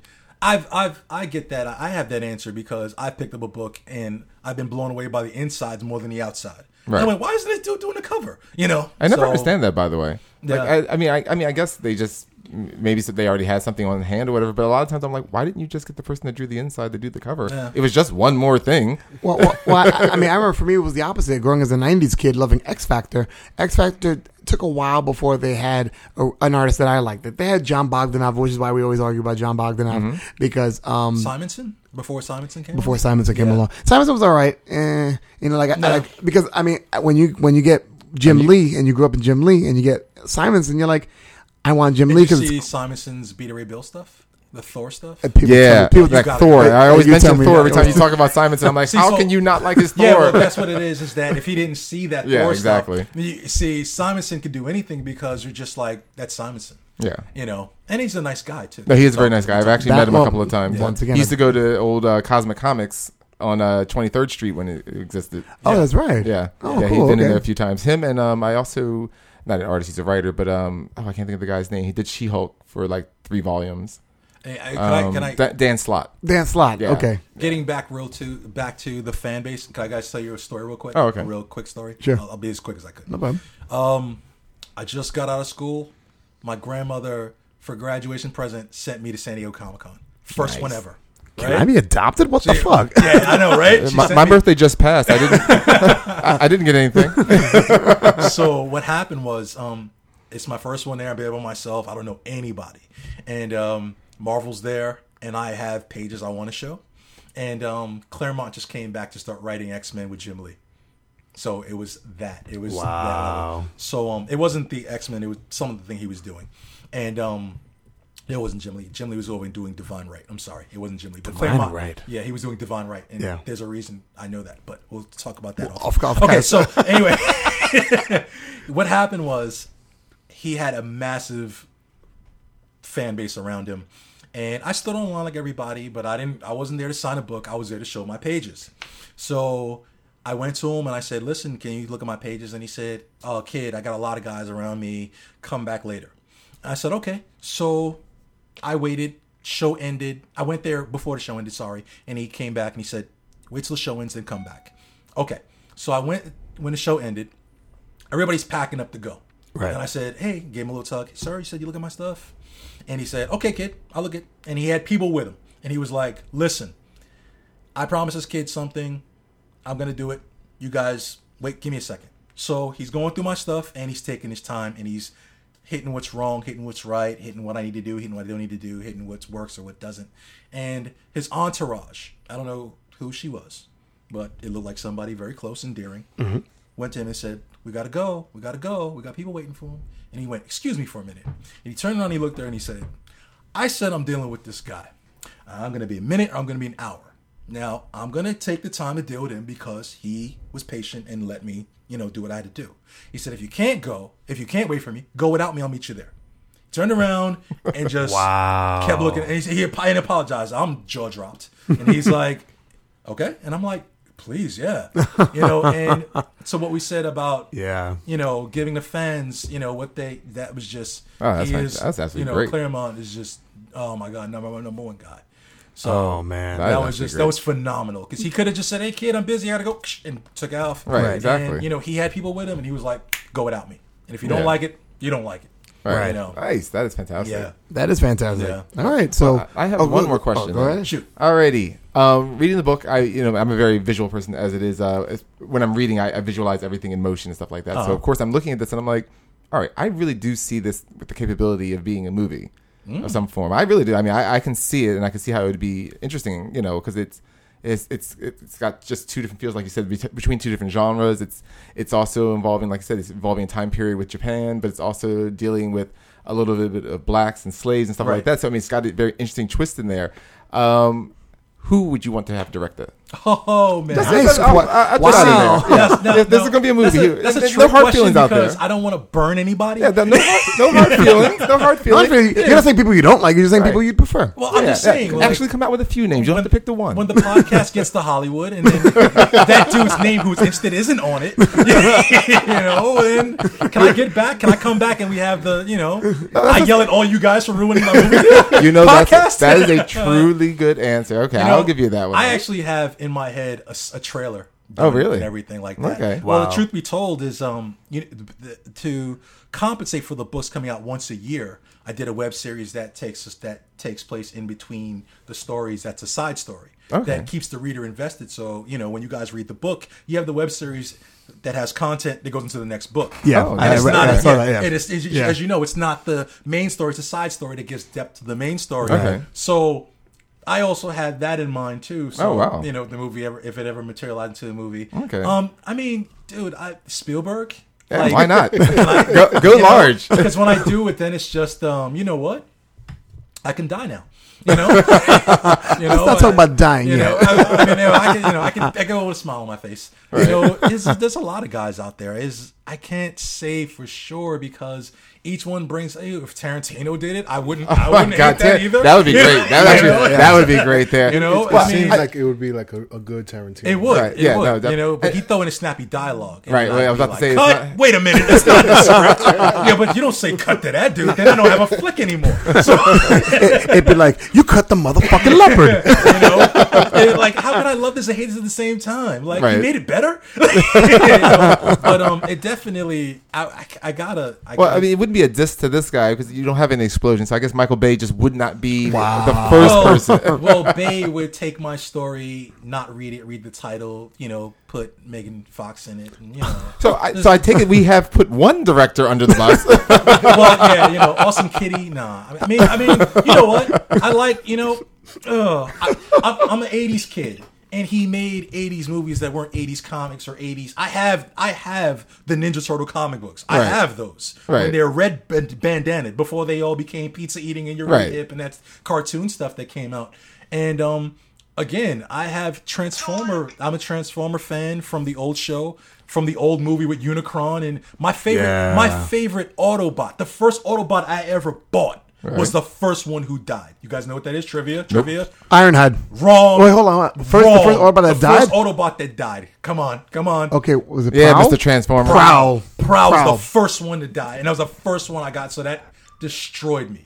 It took me a while to think about that. I'm like, no, he got shot first. Because I remember watching that and I was just like, wait, smoke's coming out of his eyes. He's dead. And I was a little kid. That blew me away. that movie still fucking traumatizes me. If Bay came to me and said, we're going to do this like the book, I think he has a really good eye. I think he's a really good cinematographer. I do. Okay. But my problem is he takes his franchises and goes, I don't care what it was. It is Michael Bay stuff now. Right. If he said that about me, we'd be like, no, I don't think so. Right. I mean, there's screenwriters, you got David Hayter, those guys from, Legendary stuff like there's a group of guys who do action movies well. Snyder, I would love slow motion monocolored stuff. Yeah, man. Right. Yeah. Wow. All right. A little John Woo in there. Get a little John Woo in there. Definitely. That would be cool. Yeah. So let me ask this: if somebody's interested in the book, where can they find it? Because I know that if you go to your local comic book shop, you might not find it. You might not, and that's not my fault for that. Right. So, but for those who want it, they can go to www.blackberryjuice.net.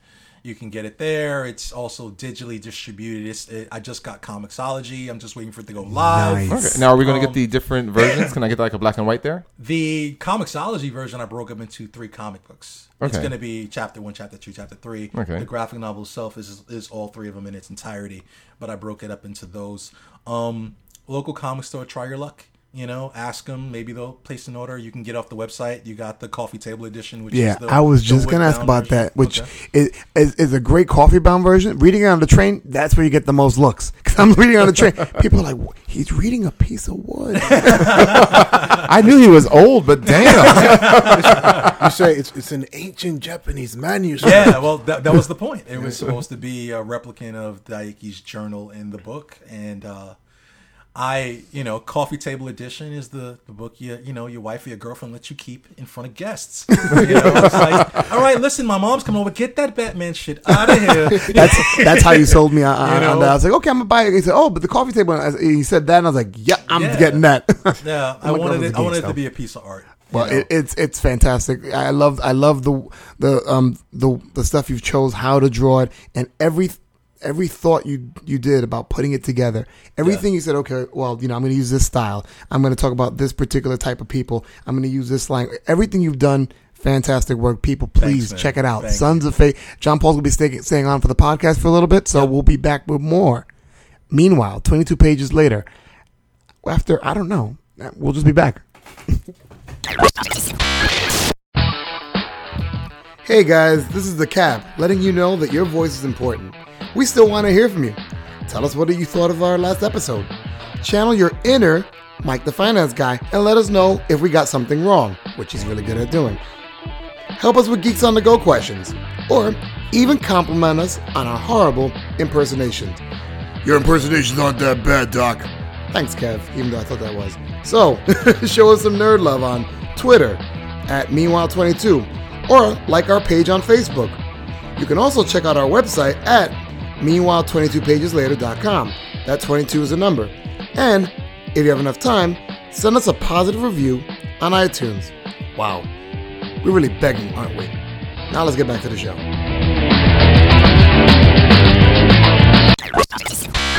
What a way to come back. Rob was like, you ready? Bam! Was he Emerald? Well, Yeah. Bam! Damn. Make it good. Shit. I don't even watch Emerald. Fuck that shit. All right, so welcome to the second half. And, we like reviewing stuff. It's kind of what we've done recently, the past couple of months, actually. We review something all podcast. Where the hell is he No, been? no. Because remember in the beginning, we were doing a lot of Captain theoretical Lala. questions, like Right. if Superman makes a movie, will it be good? We do shit like that. No. but we moved away from the theoretical stuff and we're very review heavy now. Right.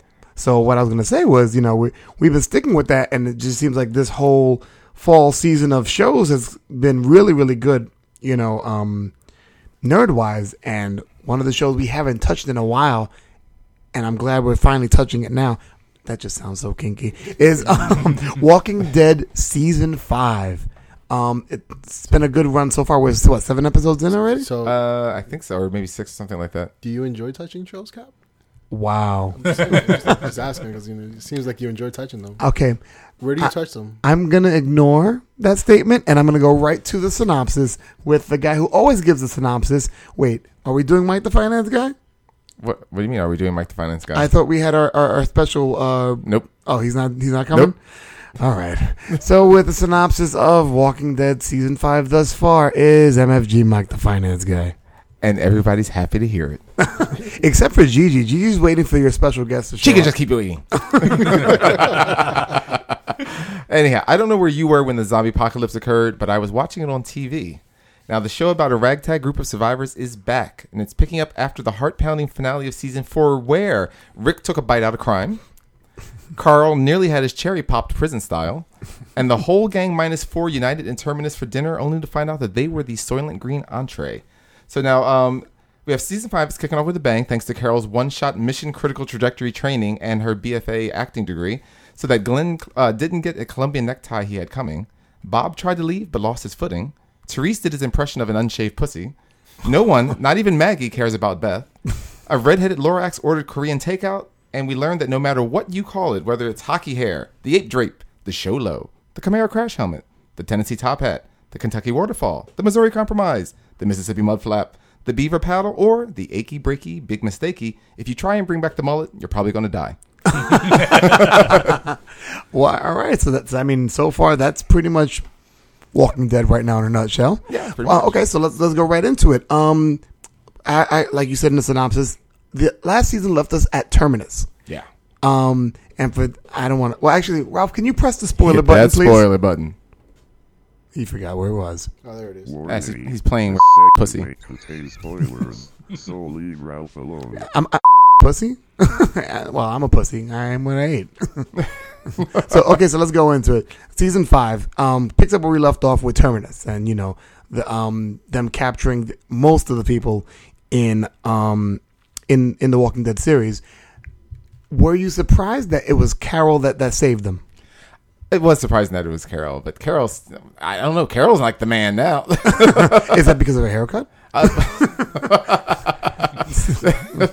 Pretty much. No, it was really great there. I mean, spoiling it for our guest here who at least watches some of The Walking Dead. Not for Ralph, who doesn't give a damn about The Walking Dead. Wait, you talking about a show? Yeah. A good show. Yeah, a good show for a change. Yeah. Good show. I mean, they left all the tanks alone. How can it be good? Oh, God. Wait. There's no tanks in Once Upon a Time. You watch that shit. There is a tank. There's a tank? Yeah, it's a magical tank. It's invisible. Oh, my God. Okay. Anyway, your point. It's a tank top. That's Yeah. But, I mean, it was surprising. I mean, I think that was like the great thing that you realize Carol had been watching the group ever since she was dismissed by Rick. Yeah. And, but like I said, it was kind of funny. I mean, it was a great way that she saved them, but it was just like, have you been like studying with NASA? I mean, she just knew how to like fire a rocket, a firework. not even a rocket, not even like a missile or a fucking firework. It's not that hard. Well, with her precision aim, But I mean, it was a great moment. It was also great to see that Carol is extremely capable. When you see that she moved up from, just this battered, abused wife to, somebody that, kill you in a second. Look at the flowers. Look at the flowers. Look at the flowers. Bang! I was very impressed with her. Did you at any point feel that somebody was going to die in that episode when they had them all lined up and they getting ready to gut them? I didn't. Did you want it? No, because I mean the only three that were aimed for death in order, if I'm not mistaken, of coming up on it was Glenn, Daryl, and Rick. Yeah, those are my three guys right there. Like no one can touch Rick, then you can't touch Daryl, and then you can't touch Glenn. Those are my guys. Like so, I'm like none of them better die at this one moment in the opening scene. So Bob and Tyrese don't matter. No. Fellow black guys. Well, Bob was fine. Tyrese, I'm waiting for him to die. Like every day. And he's only feeding more and more. Like that guy's bigger than he was last season. We want to talk about pussy. That's a big juicy pussy right there. Where is he finding all this food during the zombie apocalypse? There's like a KFC that only he knows about.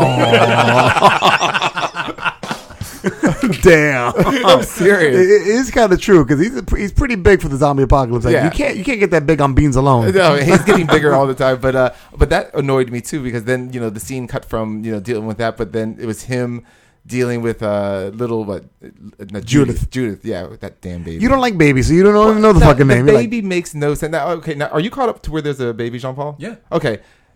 Now, where are you? I mean, I know you're behind the currencies, but like, are you at the prison? Yeah, I saw the episode you were talking about. Right. But it's not even just that particular episode, but I meant like, so you're at the prison, or have they left the prison yet? I'm at the part like the season started, and I've watched like 2 episodes and come in on it, so I'm caught up, but there's maybe pieces I haven't seen. Okay. Well, the only reason I mentioned that is because at least at the prison, they even made a big deal. They went out to get formula. Right. Okay, the prison is gone. They had no time to take anything.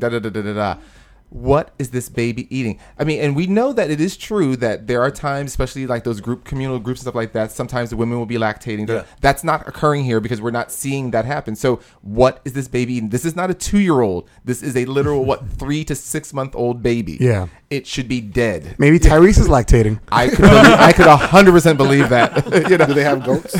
No, they don't. They're just wandering around, whatever they find. Any pets? Nope. No, seriously, they don't. That's why I don't get it with the baby. That's my only problem. It's just that it doesn't make sense. It's not so much that I just don't want there to be a baby. It doesn't make any sense to me. But Tyrese is watching the baby, and the guy that they had tied up that escaped and then took the baby hostage. And when he was just like, I want you to leave. And then Tyrese has a gun. And he's like, give me the gun. I'm like, he gave up that gun so fast. I thought the guy was going to promise him some short ribs and some and grape soda. I'm like, what? You could have just shot him. What the hell's your problem? I hate this guy. Well, I mean, you shoot him and the baby falls. That was my argument too. It was about the baby. Like not that he couldn't shoot him quick enough before he stabbed the baby, but that what would happen when he shot the baby? He's big. He's not fast. He ain't gonna go run and dive and catch the baby. But the option was what? He was to go outside where there were multiple, and we knew at least there was a good 3 zombies out there with now no weapon. So and he knew the guy was going to kill the baby. period. It wasn't like the guy was like, hey, if you go away, I'll let the baby live. The guy talking like me basically was like, this baby won't make any kind of sense, you know? Right. So what was the worst that could happen? You know, like maybe the baby might get a little bruised up in a fall, or I go outside, possibly get killed by zombies, and the baby gets killed anyway. Or I could just shoot the guy with the gun. Refrigerator logic. Yeah. it just annoyed me because I just don't like the character. So That's what it got me. was you that was holding the baby hostage? Pretty much. It wouldn't surprise me. No, because I would have just been like, shoot yourself. You're useless in this show. Shh, don't break the fourth wall. He would have just been like, zombies, here's a baby. Toss it, they would have caught the baby. They're like, I got it. It's like kibbles and bits. Yeah, I mean, I had a little bit of issue with that. I just because Tyrese is written differently in the comic book than it is in the show, and the actor. I mean, don't get me wrong, he looks like Tyrese, you know, ish. But Because Tyrese was a big bruiser. I mean, he was like, you know, like jail body kind of guy, wasn't Lock he in the you in the comic? gym with a million zombies, Yeah. and he comes out on top. Right. I was going to ask, how do you guys feel about the departure from the book? I haven't read enough of the book, and I intentionally made it so I had started reading the book actually before the show had come out. It was just pure coincidence. I just picked up a compendium of like I think the first 25 books or whatever. Mm-hmm. I read up to they had just the farm had just caught on fire, so they ended that chapter of the book, and that's when I put it down, and the show had already started. Right, they hadn't gotten to the prison yet, and I'm glad I hadn't read only because even though I know they make changes. For me, it's all new. Like for instance, like with the barn, even though there were changes in the story, I still knew what was in the barn. The break was the prison, wasn't it? I think so. Yeah. Yeah. That was because that's when Well, even parts of, I mean, even stuff that was happening in the prison. Are you talking about the break was when they got to the prison, or the break was when change the actual when they deviated from the huge deviation. But you're saying they deviated when they got to the because things when they were in the prison, like even what's her name being alive, his wife being alive, Lori, you know, she when they got there, right? Yeah, it actually took a left turn. Okay, yeah. Oh, okay. I mean, I'll be honest with you, I'm okay with it. Number one, because the original creator's involved. Yeah. So you can understand that it's still in the same vein of what the book would have been if you told the book. They can both exist at the same time. Right. Exactly. Yeah. I understand. So I'm okay with that. You know, it's not like Rick dies and you change the whole book. It's like no. He comes back as an avenging spirit. Well, for me, when they brought Tyrese in, I was excited. Because I thought it was going to be the comic Tyrese. And when he wasn't, I was kind of like, oh. Yeah, now, how do you feel about Tyrese? Because everyone bashes me because I hate Tyrese so much, but as a character in the TV show. I like the comic Tyrese. Yeah. Do you find him to be useless in the television series? Yeah, because I read the comic. Yeah. It's just, but like he has never, I can't think of any one thing. I'm not talking about he helped save one person. I mean, they all do. I can't think of anything that you're like, that's why Tyrese is there. Like, he's never shown that I'm capable of doing blank. Well, you know what? I would say anybody who's read the comic, when he was holding the baby and he said, go outside, we knew what was going to happen. Because he's done more than that in the comic. Okay. So it was like, okay, we know what's going to happen here. Now, what about, now, what do you think of Carol? Because I know that Carol in the comic and the TV show are completely different. First of all, she's far younger in the comic. And she's just not the same capable woman, I guess, right? I like bits and pieces of the changes that happen. So I like her more in the show. Okay. Yeah, I love her in the show. She's a really big show favorite, She's a surprise. She's a surprise character. Yeah, definitely.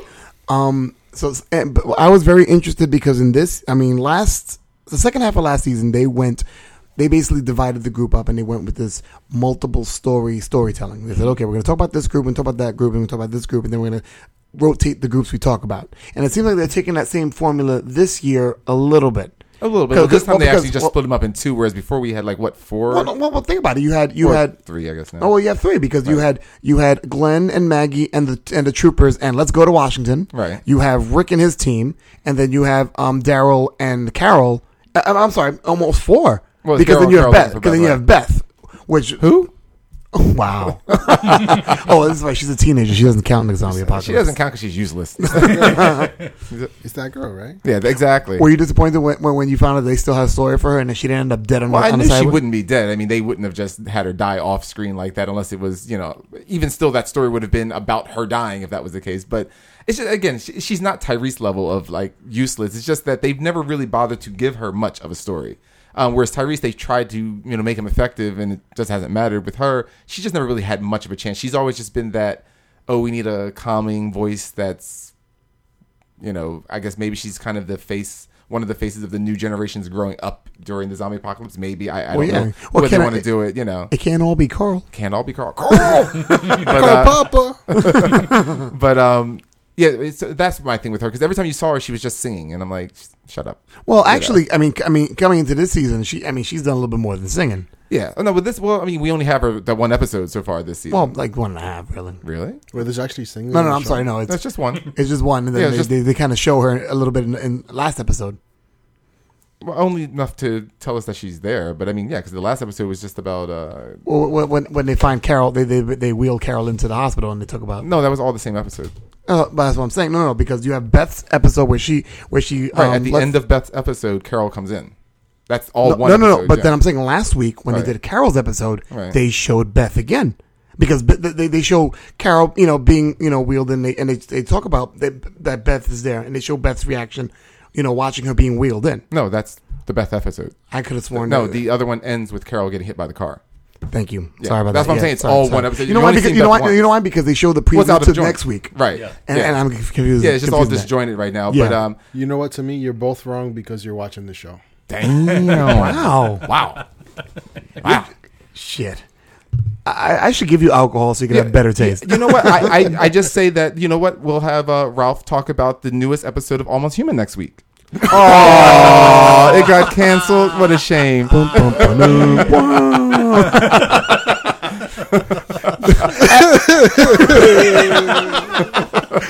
As you were saying. Oh, and we'll back it up with intelligence.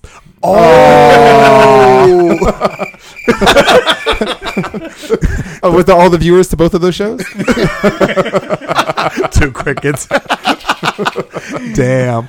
No, but yeah, I mean, she wasn't that bad. It was just, again, even her solo episode was, maybe the whole point was that she was supposedly playing possum the whole time. But she was I've never killed anyone, submissive kind of a personality. I know she's in a strange environment. She doesn't know what's going on, but it wasn't all one day. This was at least a few weeks have passed by now. And I'm like, you've been killing zombies left and right there. At least show a little backbone. It doesn't mean you have to try and run out, but I guess it was just a conflicting writing for her. I just found. Well, I mean, and I don't and want. then you saw her by the end of it. It was okay, that's the Beth we know. I don't want to argue the point. I'm just wondering because you're saying, yeah, you've been killing zombies all this time, but when you're confronted with zombies, it's a different coping mechanism than when you're dealing with. You have to confront real people and probably have to kill them. Right. And this is coming off the heels of her father. Her father had died, Right. And then after that, they run away, and then she gets kidnapped. So I'm wondering, if her head's a mess. She's a teenager. Her head's a mess anyway, and she's a white girl on top of that. Her head's doubly a mess. Did I say that? Oh, I'm sorry. Is she around the black guys? Because then she'll be even more messed up. Wow. She was In trying what to- way are we talking?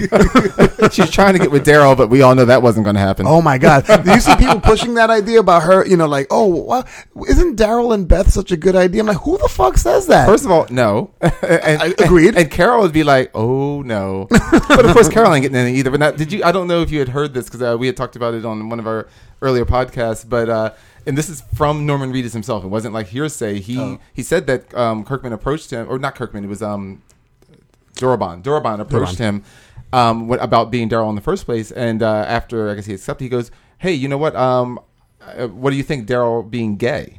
So Daryl's actually gay because he's saying it's just that Daryl just doesn't, and he's not active about it or anything like that. So I did find it funny with the very last episode that it makes you wonder either if their relationship is just purely we're just good friends, or if there's already been an off-screen discussion, because it wasn't even did anyone think that Carol was going to kind of be like, hey, let's go rest, kind of I thought thing, so. a thing, but she just right away got in her own bunk.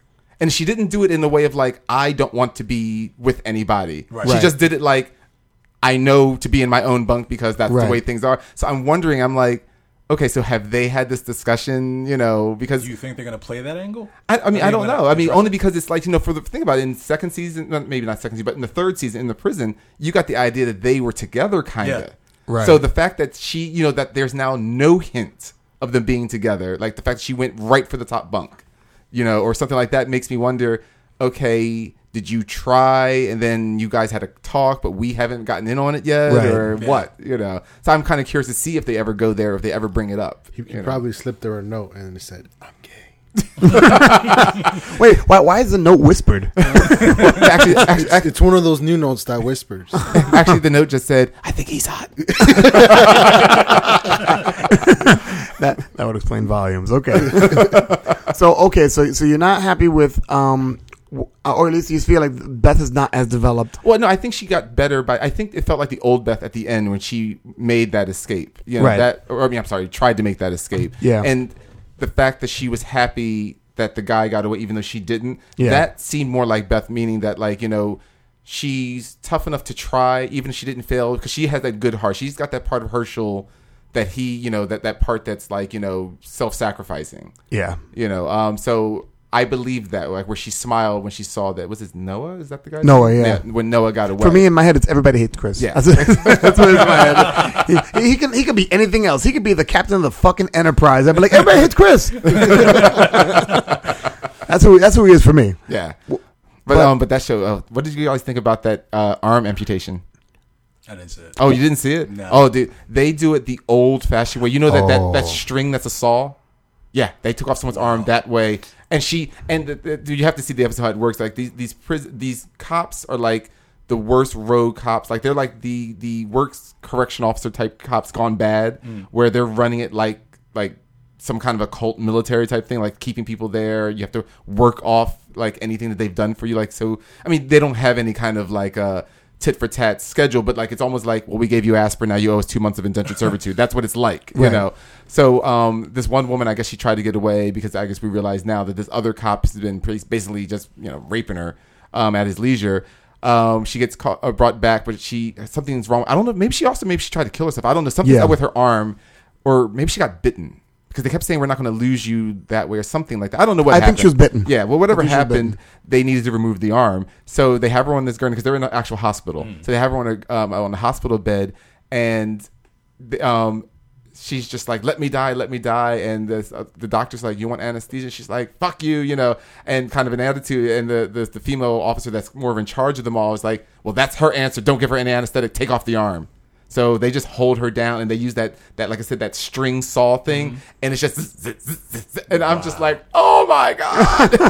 I mean, at least with Herschel, they just grabbed the axe and was like, whack, whack, whack. You know? I feel like this season. Oh, go ahead, Ralph. Where was the samurai sword wielding chick? Oh, she's not there. Oh, no. This is Beth's journey. Right now. She's not. She could have just taken the sword and be like, she would have. She would have. Yeah, well, I'll get to Michonne in a second.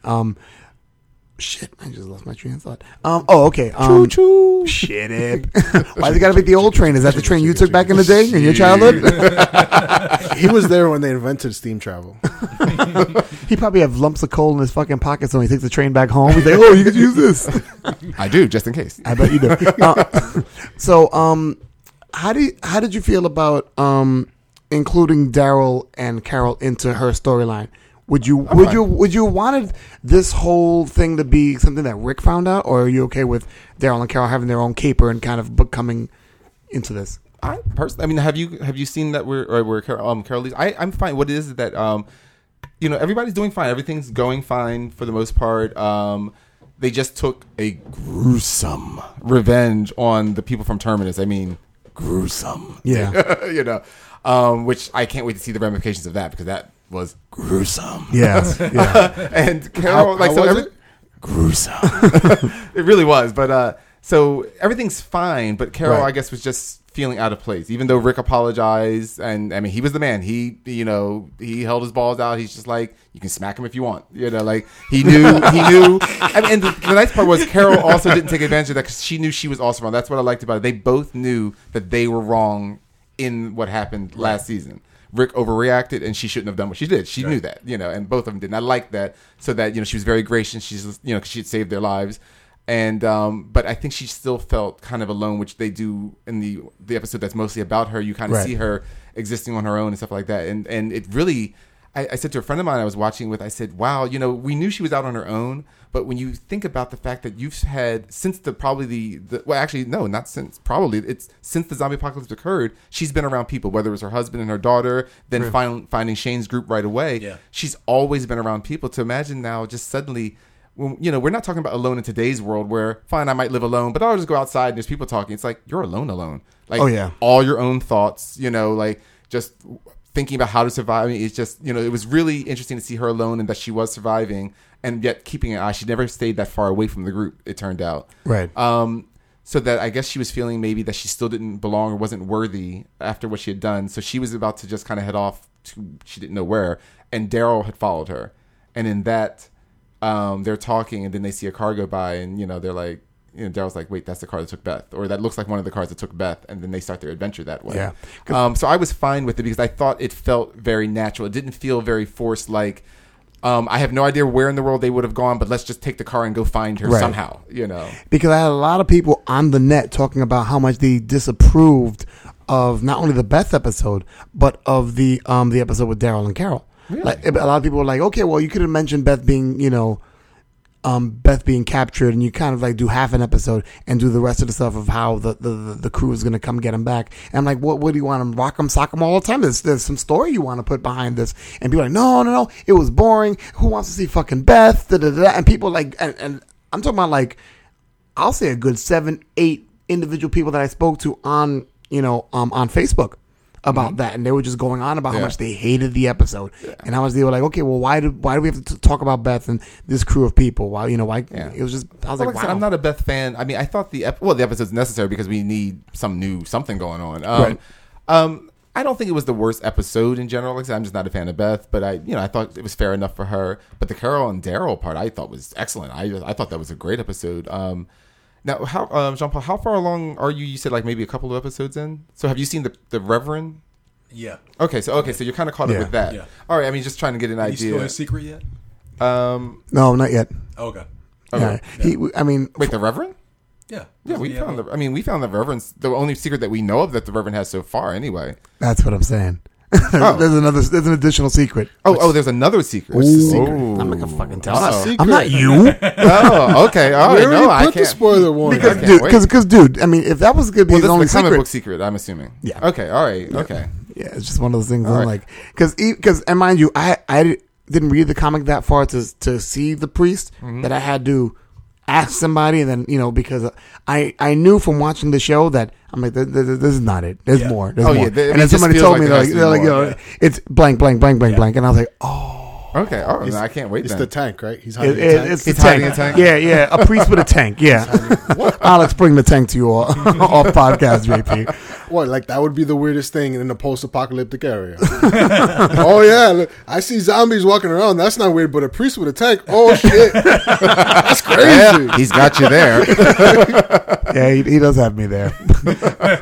Moving groups and moving to the other group. Oh, I'm sorry, real fast. Oh, go ahead. I'm sorry. Because before we get to that other group, and the reason I wanted to know about how few episodes you had seen was only to say, because a lot of people when I mention this, they go, "No, are you right? You saw the first two definitely, at least. I guess if you got to the Reverend, I guess you had seen the first two. Yeah. I understand that they were in a hurry getting from Terminus, but you have to realize now, even if it was just a day, we don't know how long they were at Terminus. I mean, it wasn't months, but even if it was a day, but except for the baby, Tyrese, Carol, and Beth, everyone is in the container at Terminus. So even if you figure it's one day, plus then they get out, and now they're at the Reverend, that's another day, and then however many days they were, because they were there for several days with the Reverend. Right. At no point does Maggie ever say, "Where's my sister?" to anyone, even if she didn't know that she was with Daryl. Like, in other words, think about it. Everyone's in that booth, that box, but she doesn't go, "Hey, has anyone seen my sister?" And then when they get out, and now all of them are together, now that is including Carol, Tyrese, the baby, she doesn't go, we need to find my sister. In fact, no, she leaves with Glenn, of course, to go with the mustache guy, what's his name? Abraham. Yeah. And his group to go, to go to Washington, D.C. And she still doesn't go, "I wonder where my sister is." And someone else, a friend of mine, was just, I guess, trying to do devil's advocate. He said, "Well, it was kind of Glenn's decision to leave." I said, "Yeah, Glenn would never have left Beth if Maggie wanted to find her." Right. Yeah. So once again, it's like, so you don't even care where your only living relative is? And at no point does she ask if, in other words, there's no episode where she goes, does anyone know if she's dead or alive? And Daryl lies, for instance, and says she's dead because he doesn't know where she is. I mean, no, Right. it just doesn't come up at all. And is there a way that they may be able to address that? I'm hoping. I mean, at this point, it's almost too late for them to try. Unless Beth reunites with Maggie, and the reunion is, oh my God, Beth, happy to see you. Punch in the face. You weren't fucking looking for me, bitch. I remember you were trying to take my boyfriend. Oh shit. I mean, but because by this point, it would be really late to write in there. Like if they tried some cheesy line like, I didn't want to ask about Beth because I figured she might be dead. That would be cheesy, I think. Yeah. Okay. How do you feel about Maggie and Glenn joining Abraham on their search to go to Washington? I'm okay with it. I mean, again, take the Beth out of it, and I'm okay with it. The Beth part in there just still begs the question of, aren't you looking for your sister? Yeah.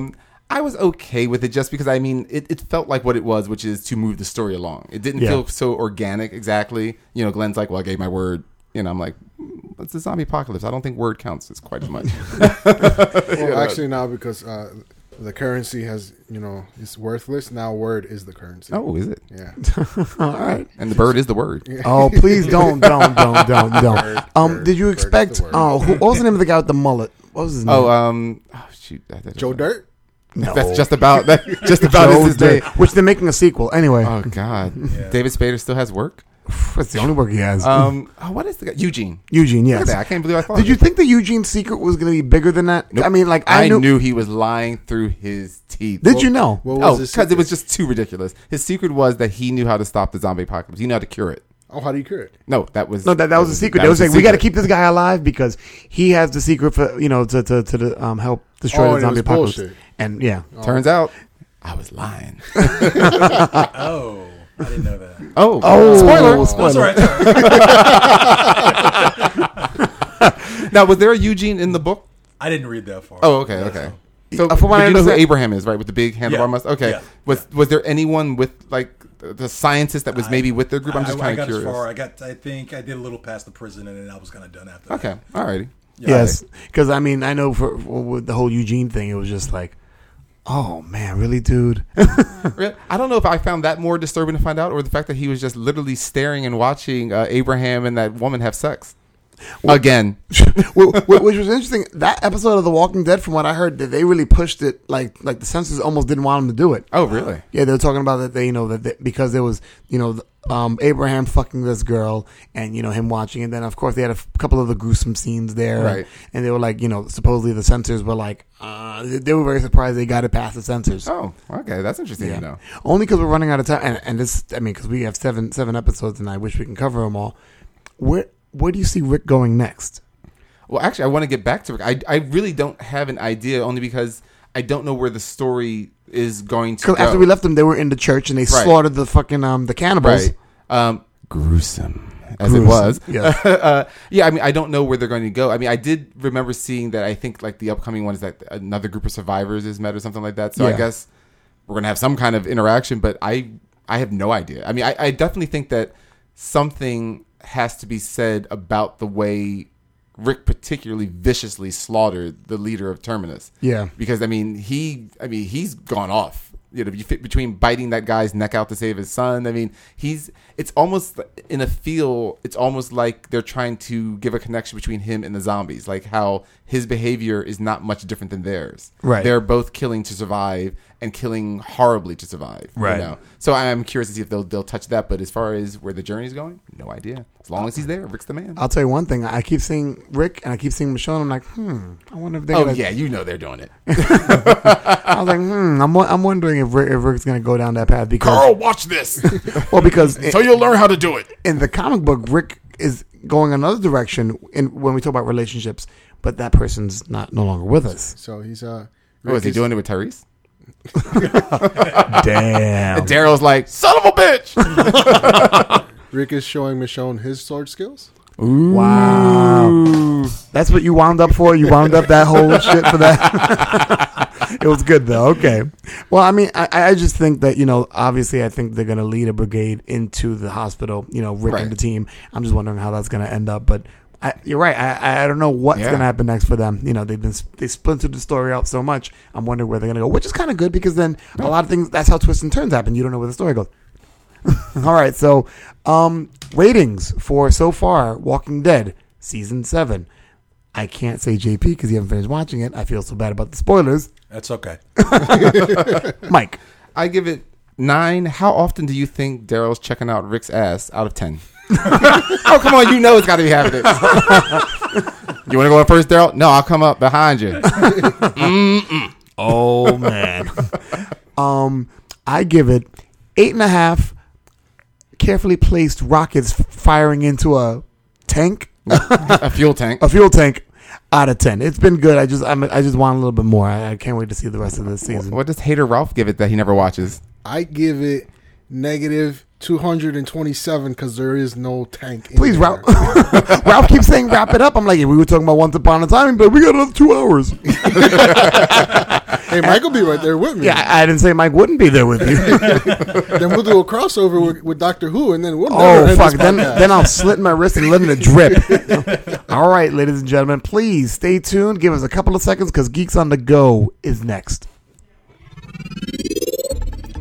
Geeks on the Go. I'm laughing because I saw that hiccup and that was not recorded, huh? Nope. So I'm talking about nothing that nobody would know about. Yep. Okay. Just like always. Like Just normal. like always. Like normal. Fucking Ralph. All right. You know the segment. I give quick questions. They give quick answers on all things geek. And we never make it under a minute. But fuck it. We try. Right? Wait, Not really. We've we're never supposed tried. to try? Well, we damn right we're supposed to try. All right, In his role, I guess we're supposed to try. All right. So JP's going to get involved in this one. You ready as well, my friend? Yes, sir. Yes, All sir. right. Ready, set, go. Where's the timer? Oh, right. Wow. It wasn't in that. It wasn't in that Thank email you were reading. Oh my God. Can you believe this shit? And this can't be taken out of editing. There you go. What is more of a surprise? The success of The Flash or the success of Guardians of the Galaxy? Ralph. Guardians of the Galaxy. Didn't think that many people would like it. Okay. Mike. I was surprised that Ralph found the timer. I say the big surprise to the Flash because I think most of the success is due to the fact that audiences are amazed that a white guy can run so fast. JP. Guardians of the Galaxy, everybody hates Rocket Raccoon. Wow. I don't hate my record. Except me. But me too. All right. How much longer does Gotham have as a TV series? Mike. As long as it takes for me to find the writers and feed them their genitals. JP. I wouldn't know. I don't watch it anymore. Ralph. So for you, it already ended. It's still going on? Wow. Okay. Does Mary Jane come back to the Spider-Man comic book series as his girlfriend? JP. Yeah, because it doesn't matter. They're going to rewrite it out anyway. Wow. Ralph. Nah, she's just going to be the honey on the side. The honey on the side. Listen to you talking like that, Mike. Oh, hell no. Plus, do you know the old saying, once you go midget, you don't want no redheaded gidget.